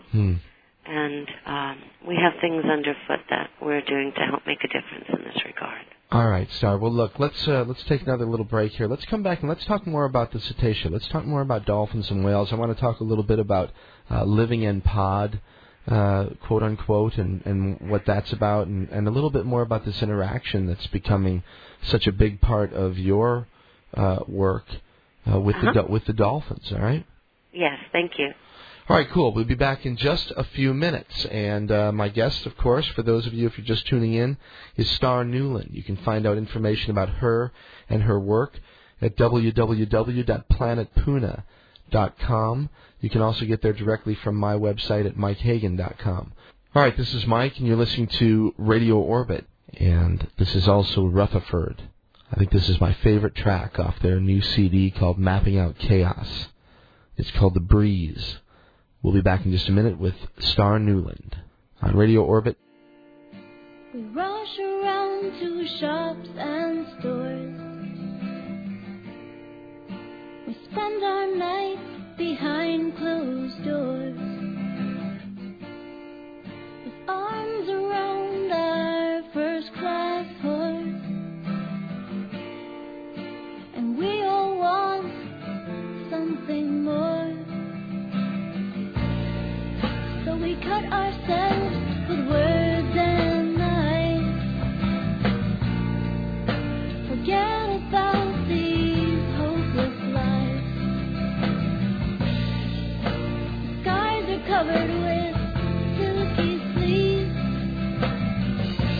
We're just trying to find our peace. We'll just listen to the breeze.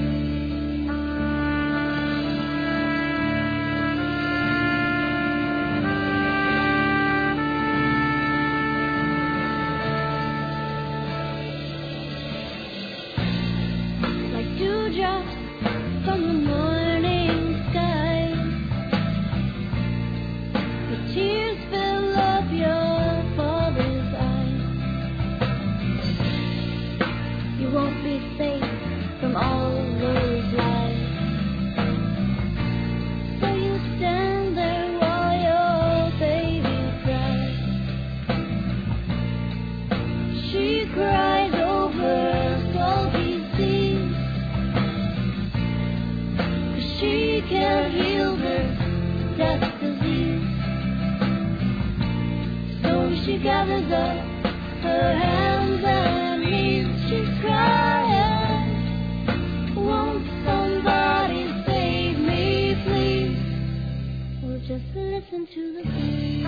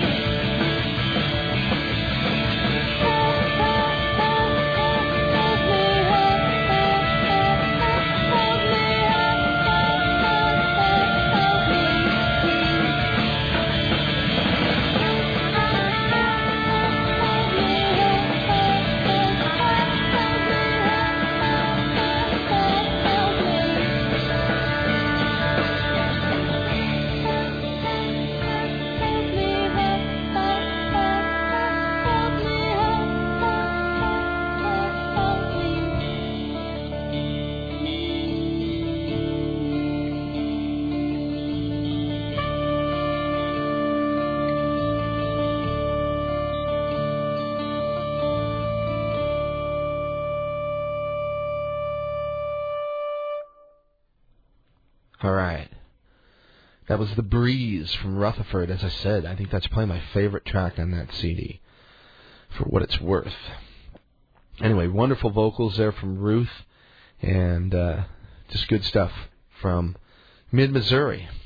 All right, you can find out more about Rutherford on the web, www.mikehagan.com, and click on the music tab. And they also have their own website, and it is luxmusic.net, luxmusic.net. And Rutherford, of course, the former Lux, and they're still using that particular website. So anyway, if you're interested, get on the web, and there's a few songs you can download, all that sort of stuff. Also, information about my guest, Star Newland, is available on the web as well. You can go to my website and jump right over to hers, or directly, and for your bookmarks, www.planetpuna.com. And let's get right back to her. Hi, Star. Aloha. Aloha.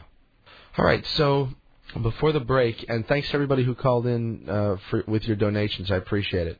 Dolphins and whales, and your relationship with them that's evolving and growing over time and getting more interesting every time I talk with you about it. So, thank you. Yeah, and which I long to share so badly someday. And sculpt that for me. I'm sure there's a way. So very much. So very much. It sounds and feels so much better than so badly. Yes, you're right, and I realize that this is how I have to try to start to consciously think about words more clearly. You know, and you know I'm a language freak anyway, and I recognize that that we've been very naive in the importance of language in the sculpting of our own reality, and so I realize that the relevance of what you're saying here, and I need to be more conscious about it, and I hope people are listening, because we've sort of been joking around about it, but words are real, they're things. As Terence used to say, the world is made of language. Yes. So, okay, well, speaking of language, you've been sharing language with dolphins, and what's the latest? What's going on? Well, that's a good question. Well, I guess what's going on? Well, they've been inspiring me again, and as usual, for this next Earth Day event coming up, because people can go to Planet Puna and take a look at our website about the Cetacean Commonwealth, which we've been developing and which is still a work in progress. However, it is getting more formalized. What's the idea with the Cetacean Commonwealth? Well, the Cetacean Commonwealth is a grouping, really, of humans like ourselves, people who care for the dolphins and the whales and Earth, and also the dolphins and the whales as the cetacean nations. Part of our work as the Ceres Institute, through Dr. Michael Hyson, our research director, is to help establish a common communications between us and cetacea, using music as an interface, or some variation thereof. But this is the direction that our work has been taking for some time. And then the other part of it has to do with the more subtle levels of communication, more like the telepathic ones. But in the meantime, our work is about helping to establish a verifiable kind of communications with them. And then at that point they'll be able to speak for themselves. But in the meantime, I feel like we can speak confidently that we know they want to be allowed to thrive. We know that they want us to help respect and maintain their world, their environment, their habitat. Right. We know that they approach us with the utmost respect and consideration, considering all the things that we've done to them. They could do something back to us, but overall, they've been very respectful and, of us too. So we're wanting to secure the acknowledgement through organizations such as the United Nations and national governments, world governments, that these are a peoples. These are the oldest, sentient, most biggest-brained peoples of the planet, and that we would like to keep them around and learn together, work together, create a new and improved New World Order together, and have our focus be on something other than where our focus has been. And a perfect example, again, is that one whale that went all the way up the Thames River, and how the whole world's attention was on that one whale. well, what if people in their own local communities and environments in different places got together and had their own dolphin and whale encounters or experiences or ways to make contact with each other? We feel that this would augur well for our planet.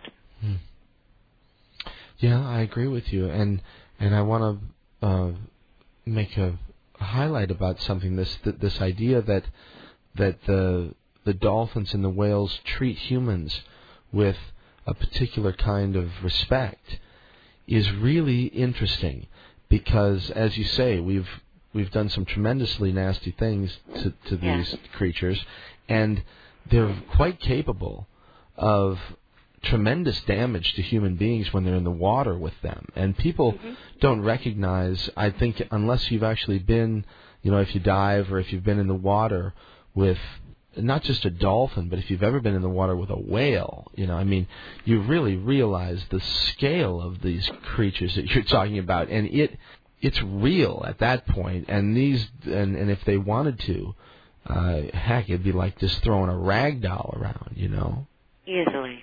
And I've always thought it was amazing when orcas, for example, allow themselves to be captured, because that's all that it can be. It's all that it can be, is they can only be allowing themselves to be captured, in my opinion, because they allow themselves to be handled by men and put into a little harness or whatever, and we've all seen the film or whatever, but we just don't really cognize what it means. But the simple fact is that killer whale, when it wants to be, can be very violent.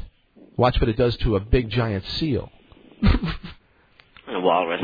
And ice flows with dogs on them. Yeah, So there's a consciousness there, a decision-making process with these creatures that consciously decide we are not going to harm humans. It seems that there's some sort of if not a rule, certainly a guideline.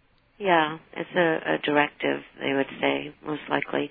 And that they would, by and large, respect the human's physicality. But they're reaching out to us, and two people whom I hitched rides with today talked about their own dolphin experiences and whale experiences, and how, one was having dreams of whales, and the other one was a lady who was telling me how she had been out in the water, and they came and, they were swimming with her, and wow, that was like about 8 rides at that time, or 7 rides by then. And, 2 out of 7 people have had personal, direct experience with the dolphins and the whales. Even insofar as the dreams, which are very important, and a way in which they reach out to us when we're more open and receptive. And consistently, when people think about them, they get excited and happy. And the many thousands of people who stood by the riverbank in England and watched for that whale and hooted for that whale and prayed for that whale, it's like, what makes us get so excited about them? And what if we were to give that, again, more of our attention? I feel like now is the time for us to redirect our attention more to the world that we want to create, what I like to call the new and improved New World Order. Because we know what that other New World Order has in store for us, and I know that we say zero to that.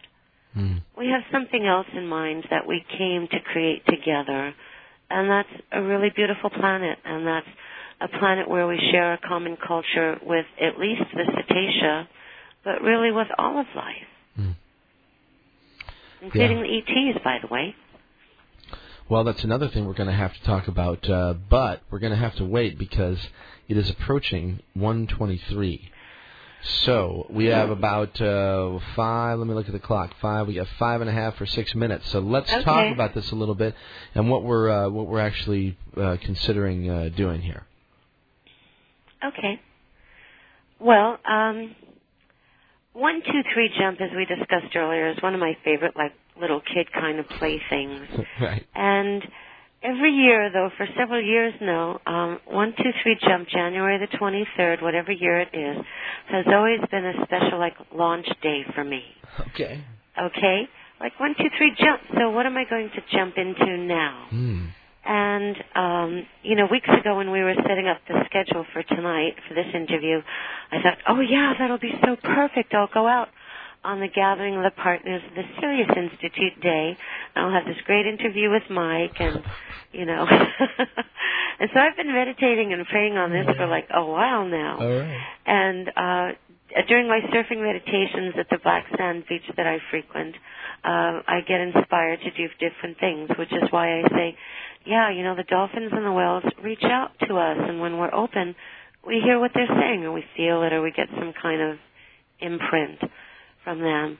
And it seemed to me that we were thinking, how fun it would be, because of our new partner, Sean, in Australia, if we could kind of like do a little like dolphin or cetacean unifying experience, like have a pod mind kind of thing going on, right? Right.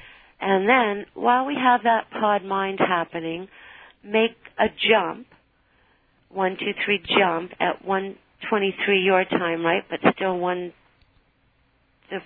1:23 my day. Right. Just a little harmonic fun thing, right? Right. And then just like everybody 1, 2, 3 jump over to a parallel world. Where on that parallel world, because we're all living it already, we're all experiencing it already, we're all feeling the little upsurges of, there's this new thing of energy going on. I feel it. I know we're feeling it. There's no question about it. No. There's certainty about it, Mike. And again, it's one of these personal things. You don't have to be told by somebody. You can tell for yourself. Yeah. That's what grounding does. More and more people are getting grounded now. And when we're grounded, we can feel for ourselves. And we can breathe into what's really going on. And then we can tell, wow, this feels really good. And when we look at each moment like that, we can actually feel that moment to moment. Our personal life is probably pretty okay in that moment. And then we could keep sculpting more moments that are pretty well okay. All right. Well, let's sculpt away. Sculpt away. So over the next few minutes, our audience can reflect on some of the things in their life that they see as evidence that, there is something changing for the better for me, or this is what I would like to change for the better for me, and giving thanks that it's already in the works. That's why we're thinking about it and talking about it now. Mm.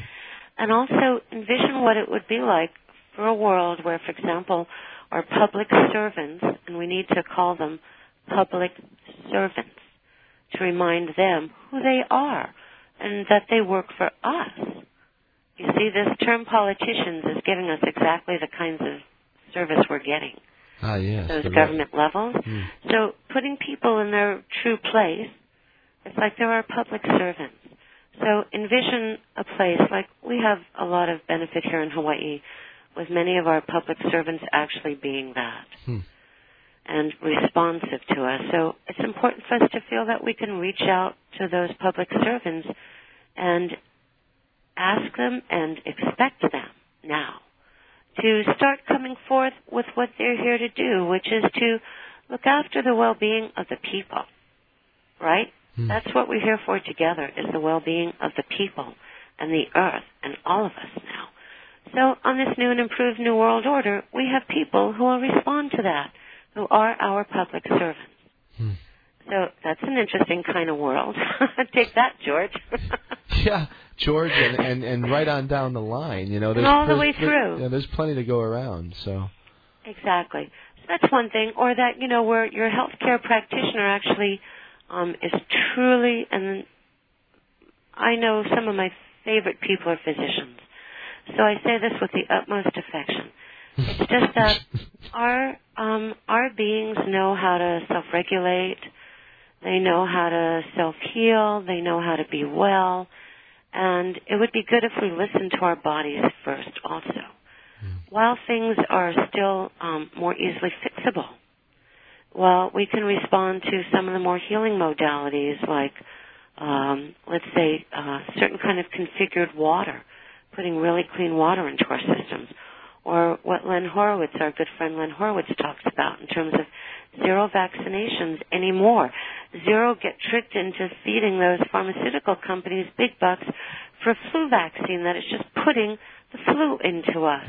Yeah, I know. You know, we have to, like, start establishing our body's boundaries with respect to what we will allow in, and be clear that we pretty well only want what's good for us in from now on. Yeah. And that's also part of our new and improved New World Order. And, you know, like transparency in relationships and understanding about love and what, you know, that love changes and love moves on, but love is still eternal. And maybe we could learn to let go and move on with grace and ease and great affection for the love that brought us together anyway. Yeah, wouldn't that be that nice? Created children together and loving the parents of our children, and even through our own pain and tears, loving our own parents, for they did what we all agreed to, first of all. But so often, they all just did the best they knew how with what they had. I agree with you. So a new world sees with more loving eyes, is more embracing, and knows that we're here to make a difference, and we'll change it. We're changing it right now. Wonderful. All right, 123. 1, 2, 3. Jump! Jump! All right, I am totally there. Right on. And we made it with 16 seconds to spare. Good, because then we have our common culture, like I said, with this Acacia, so that we can create this together and just, you know, now let's really do a wonderful thing for Earth and for all of creation together. Yeah, I mean, this whole idea of the Earth anymore, and it is becoming almost, you know, people are beginning to realize it has nothing to do with environmentalism. It has nothing to do with politics. It has to do with intelligence. You know, it has to do with, you know, cutting off the branch on which you stand. How smart is that? You know, and so it should be becoming obvious to all but the silliest among us, you know, that this is no longer about any of that other stuff. It's about our own and the other life forms on this planet being able to continue, or at least a lot of them, you know. Yes. So, exactly. and the Earth will move along just fine once we depart, if Gaia decides to pull the scenery, and she might, you know. Well, we do have a say in that, Mike. We do have a say in how things go. And that's why when they call something a prophecy, that's all that those things are. That's all it is. It's a prophecy. But we have free will. And free will change, free will jumps to other consciousnesses, will allow us to literally go to a parallel reality. Like we just did. Yes, exactly. And create and inhabit the fourth and fifth dimensional world where, wow, that's pretty magic. I just did this, or I just thought of that, and there it was. Yeah, I like that a lot. Yeah, I like that a real lot. I do too. And in fact, those thoughts are gone now. They're not even there. So there's no reason to even discuss it. Yeah. Okay, so on with our dolphin talk a little bit. Let's talk a little bit about BNN Pod, and then we'll take another break here in about 4 minutes. Okay. Okay. All right. What do you mean actually when you say that NPod? Well, Living on Pod came in response to our time in Los Angeles a few years ago when we were there for Earth Day, and we were asked to write up something to hand out to the youth. And after wondering about this for days, it came, oh, I know what's really exciting for kids is, oh, pardon me, hold on a sec, I have to cough. Thank you. Sure. I saw a number of articles in the papers about gangs there, and I was kind of like meditating on them. I do a lot of meditating about things. And I realized that a lot of what young people got from gangs, they would get from a pod, but with a different orientation, of course. And so I wrote up this piece called Living on Pod, which is how we like to raise our children. That's how my tiger was raised, and numbers of other kids who've come through to our place. And we live on Pod basically out of what we call a pod home, which is an island of stability in any environment. And it's an island of stability because the people there pretty well have it together in one fashion or another, in most fashions. Out here where we live in very rural Puna, Hawaii, that's important. Things that people all over where you are take for granted day after day, except if you just had a hurricane or something. That's kind of how it is a lot for people here. So a pod home would have things like, enough food for people to come and have dinner or be taken care of, and, fresh, clean clothes in a clothes box or something, and a place where people can stay the night and continue doing creative endeavors with each other. Oftentimes a garden, something like that. Like I said, computers, music instruments, because music's an integral part of our community here. Mm-hmm. And the kids learn and benefit from learning from the people around them. And they learn real-life skills, and that's part of our Camp Paradise program. My guest is Star Newland, and you can find information about Star at www.planetpuna.com. And you can also get there directly from my website at www.mikehagan.com as well. All right, and I think that actually we will take a break here. I think Star needs to have a little glass of water anyway, so we'll take a break here and play a little bit of music.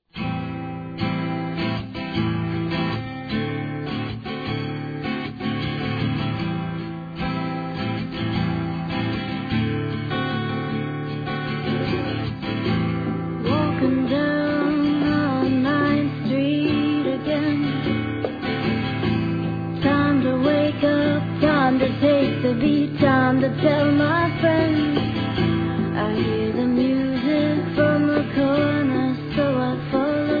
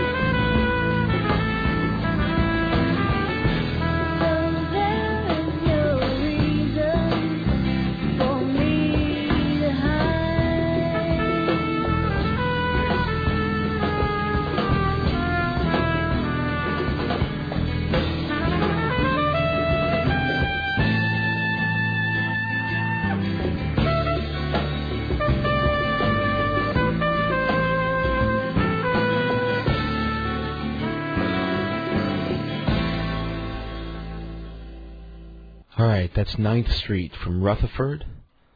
And this is Mike. You're listening to Radio Orbit. And my guest for the last hour and a half has been the gracious Star Newland, talking to us live from Hilo, Hawaii. And we've covered a wide range of topics tonight, Star. And I thank you for sharing all the amazing information with me, as always. Thank you. Thank you very much, Mike. Aloha. Yeah, mahalo. Aloha. And... okay, so we have a couple more things, though. Let's talk about... first of all, let's close out our conversation about being on pod. So, in other words, it's a different way of living. Yes.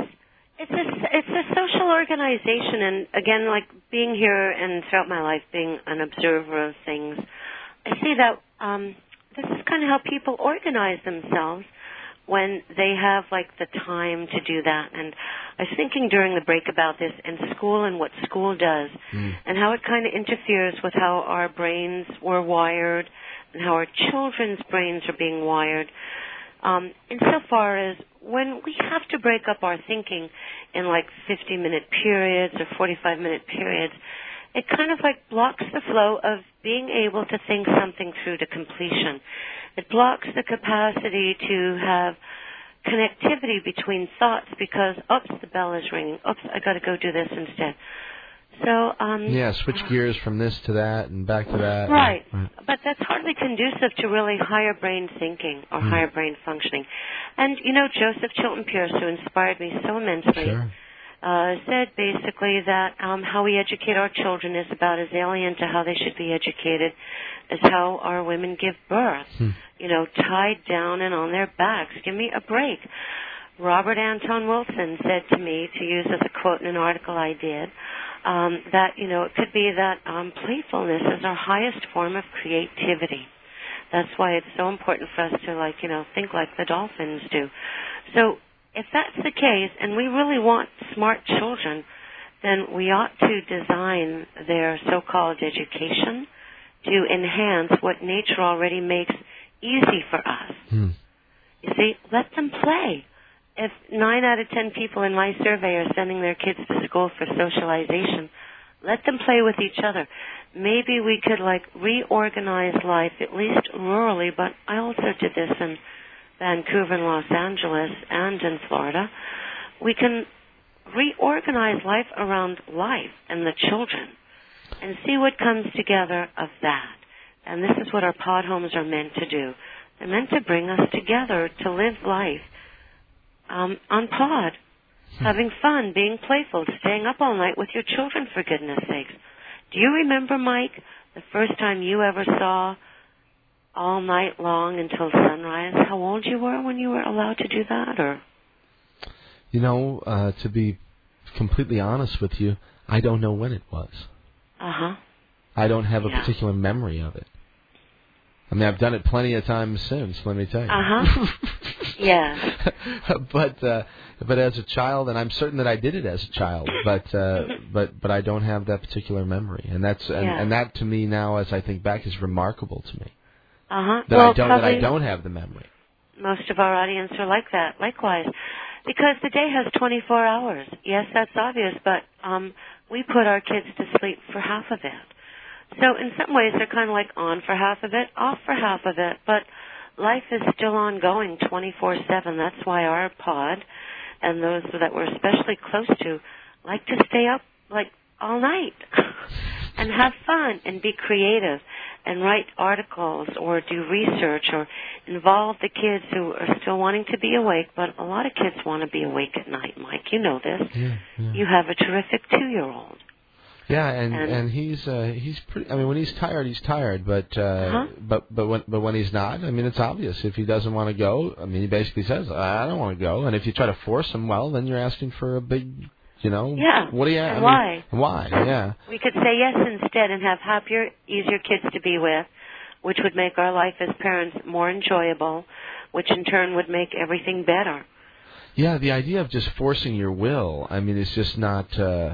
It's old-fashioned. Yeah, well, and it doesn't work, and it's not good for anybody involved. I mean, it's not good for the kid, it's not good for mom or dad, and nothing really gets accomplished except everybody gets sort of frustrated out of the deal. Right. So yes, that is why living on pod is a nice way to live for us and the children, because it's more relaxing, because we let people have their own personal temperament. We let them have a sense of who they are by allowing them to be who they are. And this is what our world is here for, is for us to be unique individuals and yet be part of a whole, and to be able to function together and come to consensus, because we would know innately that, yes, it's good to leave some trees so the air has oxygen enough from that process and everything. It's like we have to have agreement. We have to have consensus, because we understand that we're all here together. And the dolphins are like that. They're all there together. There goes the siren. Wait. For emphasis, you see. Oh, my gosh. It's like, crisis, emergency, listen up. It's an ambulance heading up the coast. So okay, we could do another little joint live prayer, and send a prayer through the audience and ourselves now to wherever that ambulance is going to. Yeah, that was a sign for sure. Yes. So yeah, and a sign to remember whenever you hear something like that, to to not curse them for slowing traffic, but to say something helpful maybe for whoever's in trouble that they're going to go visit. So yes, I agree. Wonderful stuff, Star. Okay, look, let's talk about the Dolphin Birthing Project. Well, yeah, because I'm really excited about what we're doing with this. I'm working with a number of pregnant ladies, friends of mine, and also ladies from other parts of the world. And we're getting the boats together, and the resources are coming in to bring out a few women at a time by boat to dolphin pods that are more, remote, let's say. So it's, and only up to if the dolphins want to be with us, by the way. Right. Just that, of course, our feeling is that they've been wanting this for a long time, and we're their handmaidens getting this together. So we're going to work on a cohort, in what I call an interspecies cohort. And this is a group of, kids basically born together as a cohort. We'd like a group of kids born together who have had mothers who've had dolphin encounters during a pregnancy, and then potentially dolphin-attended birth, and then dolphin contact between the moms, the babies, the dads, of course, and the dolphins, and any dolphin babies that are born around the same time, too. This has captivated my imagination for some time, and now we're in a position with enough pregnant ladies around and enough things coming together that we can bring this part through. And just, as an exploration, just to see, well, what happens? Is anything happening? And what? Star, I have an intuition that a child that was raised sort of in close proximity and with friendship sort of with a baby dolphin, and if they were sort of raised together, I sort of intuit that the language barrier might be broken. Sure. Bingo. Of course, Mike, you've hit the nail on the head, which is why, the cohort, interspecies cohort, is about exploring, which is what John Lilly was working on in late 50s, early 60s is when this started happening in his book, Man and Dolphin. Man and Dolphin, sure. Man and Dolphin. And he says exactly, and of course, having read his books and then lived with him, I knew this, but kind of forgot, but it just kind of kept me going, was, if we want to crack the communications code, let's see what would happen if we had human babies and children cohabiting, or at least sharing a good deal of time with the dolphin babes and children. And I think that would be so great. Oh man, I mean, I love I'm dying to see the results of it. I would. It would thrill me to see the results of that. I'm not dying to see anything. Right, exactly. You see, because I'm a language sculptor. That's right, Mike. Oh, brilliant. Bravo. I'm not very good yet. I'm still looking at a block of stone, better. and there's not much coming out of the stone yet. But I realize there's a form inside the stone there somewhere. So, all right, okay, very interesting stuff. I love it. I think it's a great project. And Thank you. If people are interested in helping, by the way, since it's that sort of a night, go visit Planet Puna and check out what Star and Dr. Michael Hyson, who's the research head, or what's Michael's exact title? Michael is he's our research director. Research director, yeah, and a brilliant neurobiologist and marine biologist, and an absolute astonishing person. Fun. Michael's engaging beyond imagination. Yeah, and I only know the tip of the iceberg, you know. And every time I speak with him, I'm always just thrilled. So, anyway, okay, so we got a few more minutes. What else you want to talk about? Well, do we have any questions from your audience that they wanted answered? You know, if I had access to my email and the computer's broken, I could tell you, but I haven't been able to get at my email from the studio tonight. Ever since they put all these new advertisements in the computer for the pledge drive, I haven't been able to get at the emails section. So. Okay, well, a few things, just like a few little reminders. I could open the phones real fast and see if anybody calls. You want to? Sure, let's do that. Sure, and then I could just start with let the children play and let your child play. Just, open your heart and just start feeling more and more that it's okay, especially since we're now in this new and improved New World Order. Okay? Look for magic to happen, what is called magic, but what in truth is natural. Mm-hmm. We made it magic because we lost touch with it and made it something out of the ordinary, but the miraculous is really natural. And it comes from being kind of like a synchronicity generator, right? By being in tune, by being present, by feeling, in fact, that it's okay to be in the present moment. Yeah. All right, really cool. Okay, let's give out that phone number in case anybody does want to call and give pose a question or make a comment to Star or myself. You can give us a call here, area code 573-443-8255. That's 573-443-8255, and we'll put you on the air here, and you can ask a question and make it snappy. We got 5 minutes or so if you're interested in doing that. Cool. So. Then I can say that Michael and I were interviewed for Doreen Virtue's latest book, Goddesses and Angels, and that came out in the fall, just as we were coming back. She did a really good job, and we're really happy to be part of that. Then Michael especially was interviewed by Tokyo Television, who brought him all the way back from England in November for a segment on dolphin healing. Right. And then for the Dolphin Birthing Project, a film company out of France, Méjoin Films, is doing a wonderful feature film called Le Dernier Cri, which means the last, or the premier cri, the first cry. And so we're invited to participate out of Hawaii, demonstrating dolphin-attended birth. Wonderful. Hey, let's take a phone call here, Star. Okay, yeah, let's. Good morning. You're in orbit. Who's this? This is Deborah. Hi, Deborah. How are you? I found it very interesting when she was talking about the synchronicity and the visions, the signs. That the signs are all around us. And I just wanted to share that this happens with me quite a bit as far as dreams.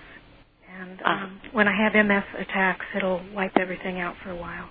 But then I come back together, and just for an example, a few weeks back, I had these very strange dreams, and it was about a boy, and with this blue electricity coming out of his mouth, or I thought it was a person, a male, and I wasn't sure if it wasn't myself in the dream, but I didn't understand what it meant, and it was in connection with something involving aliens. This is unusual, normal stuff. So then the next night, I don't normally watch television.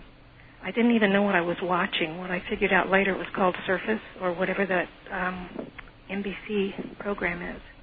And it showed, I turned it on at that moment when this blue electricity came out of the mouth, just like in my wow. And yeah. All right. Well, look, Deborah, we're just about out of time here, so let's let Star respond to you, and then we'll finish up here. Okay? Bye. Thanks. Well, I did feel there was an ET connection as soon as I heard the blue light, because I'm reading a fascinating book about ETs and things. So I think she's just very tuned in, and I think the MS could actually be ameliorated. I feel like the symptoms could be tempered a lot if Deborah were to, let her intuition play through her more, let her power flow through her more. I feel that would help. All right, well, and thanks. It would smooth out the synchronicities to even enhance that. She seems very sensitive. She is. Aware. There's no question. There's no question about it. She's. For sure. I'm familiar with her, and she's a real regular listener of the program, and I wish her the best all the time. And she has this that issue, and I hope you're right. I'd love to see that get improve that situation. Yeah. So, all right. Well, let's see. Yes. Oh, I wanted to say thanks to a few people, if I could. Oh, Mike. well, let me ask you one other. You brought something up really quick. What's up with ET? What's your take? Oh, well, when I was on television in Vancouver years ago, one of the shows, the last show I did was Starbird Sings, which was my first incarnation with the star thing. And it was beamed to the rest of the galaxies and everything that Earth had reached a certain kind of consciousness and that we were being considered into the Galactic Federation of Light. So I had this whole ET feeling thing happening years ago.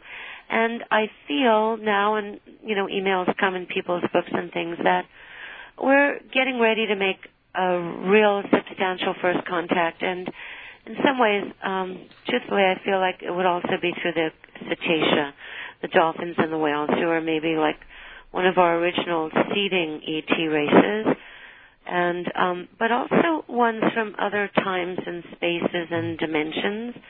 And what we're being told is that, it's important for us to have a sense of who we are as individuals and to be grounded in ourselves and to think for ourselves, so that whatever is going on around us in that old world order, we know that indeed we have this new and improved new world order that we're creating together instead. And that will resonate with that kind of energy, because as above, so below. No doubt about that. There's a reason we said this at Delphi, and to thine own self be true, and all. So for sure, Mike, that, we live aloha, we extend kindness to each other, and look to the world with more loving eyes, and let the children play. All these things will help us immensely and help us create the world that we really want to enjoy. Works all right, for me. Star. Well said. Absolutely well said. Thanks. And I'm just actually thrilled, and I'm so glad that we were able to spend some more time together. Who you want to thank really quickly? Let's do that. Oh, thanks for remembering. Well, first of all, you. For bringing this about and making this possible, and I wish you many, many benefactors to support this work and to, encourage people to listen to you.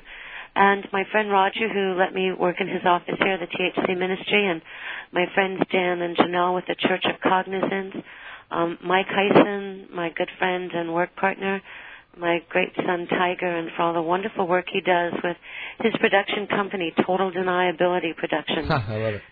I'm Total Accountability, of course. He had to go to Total Deniability. There you go. Just a lesson for us to always be balanced, And then Larry, your webmaster, and our coming to be webmaster, and Mirth over in England, who brought us there, and all the wonderful people who tune in and who are here and who made that 1, 2, 3 jump with us. Mahalo nui loa. All right, mahalo, and it's time for us to make another jump, okay? Yes. All right, aloha. Aloha, thank you very much, and my heart out to you. I'll talk to you very soon, okay? Thanks, yes. All right, likewise. aloha, bye. Aloha. All right, everybody, it's Mike. We've got just a couple minutes to finish things up here. For sure, check in, and don't miss the show next week. Dr. Paul LaViolette, one of my most favorite authors and researchers, and I'm thrilled to have him on the program next week. We'll talk about lots of interesting things, primarily things that are happening above our heads. Okay, information about the show tonight can be found at MikeHagan.com. The music, click on the music tab. You can download a couple songs from Rutherford. Thanks for the music tonight. And also big thanks, of course, to Star Newland for amazing and wonderful conversation and information, as she always brings. At any rate, let's finish things up here. Here's one last one from Rutherford. It is unnamed. It's at the end of their CD. I call it Acapella a la Ruth. This is Mike. You've been listening to Radio Orbit. 'Tis a gift to be simple. 'Tis a gift to be free. 'Tis a gift to come down where we ought to be. And when we find ourselves in the place just right, it will be in the valley of love and delight. When true simplicity is gained, to bow and to bend we will not be ashamed. To turn will be our delight, till by turning we come round right. 'Tis a gift to be simple. 'Tis a gift to be free. 'Tis a gift to come down where we ought to be. And when we find ourselves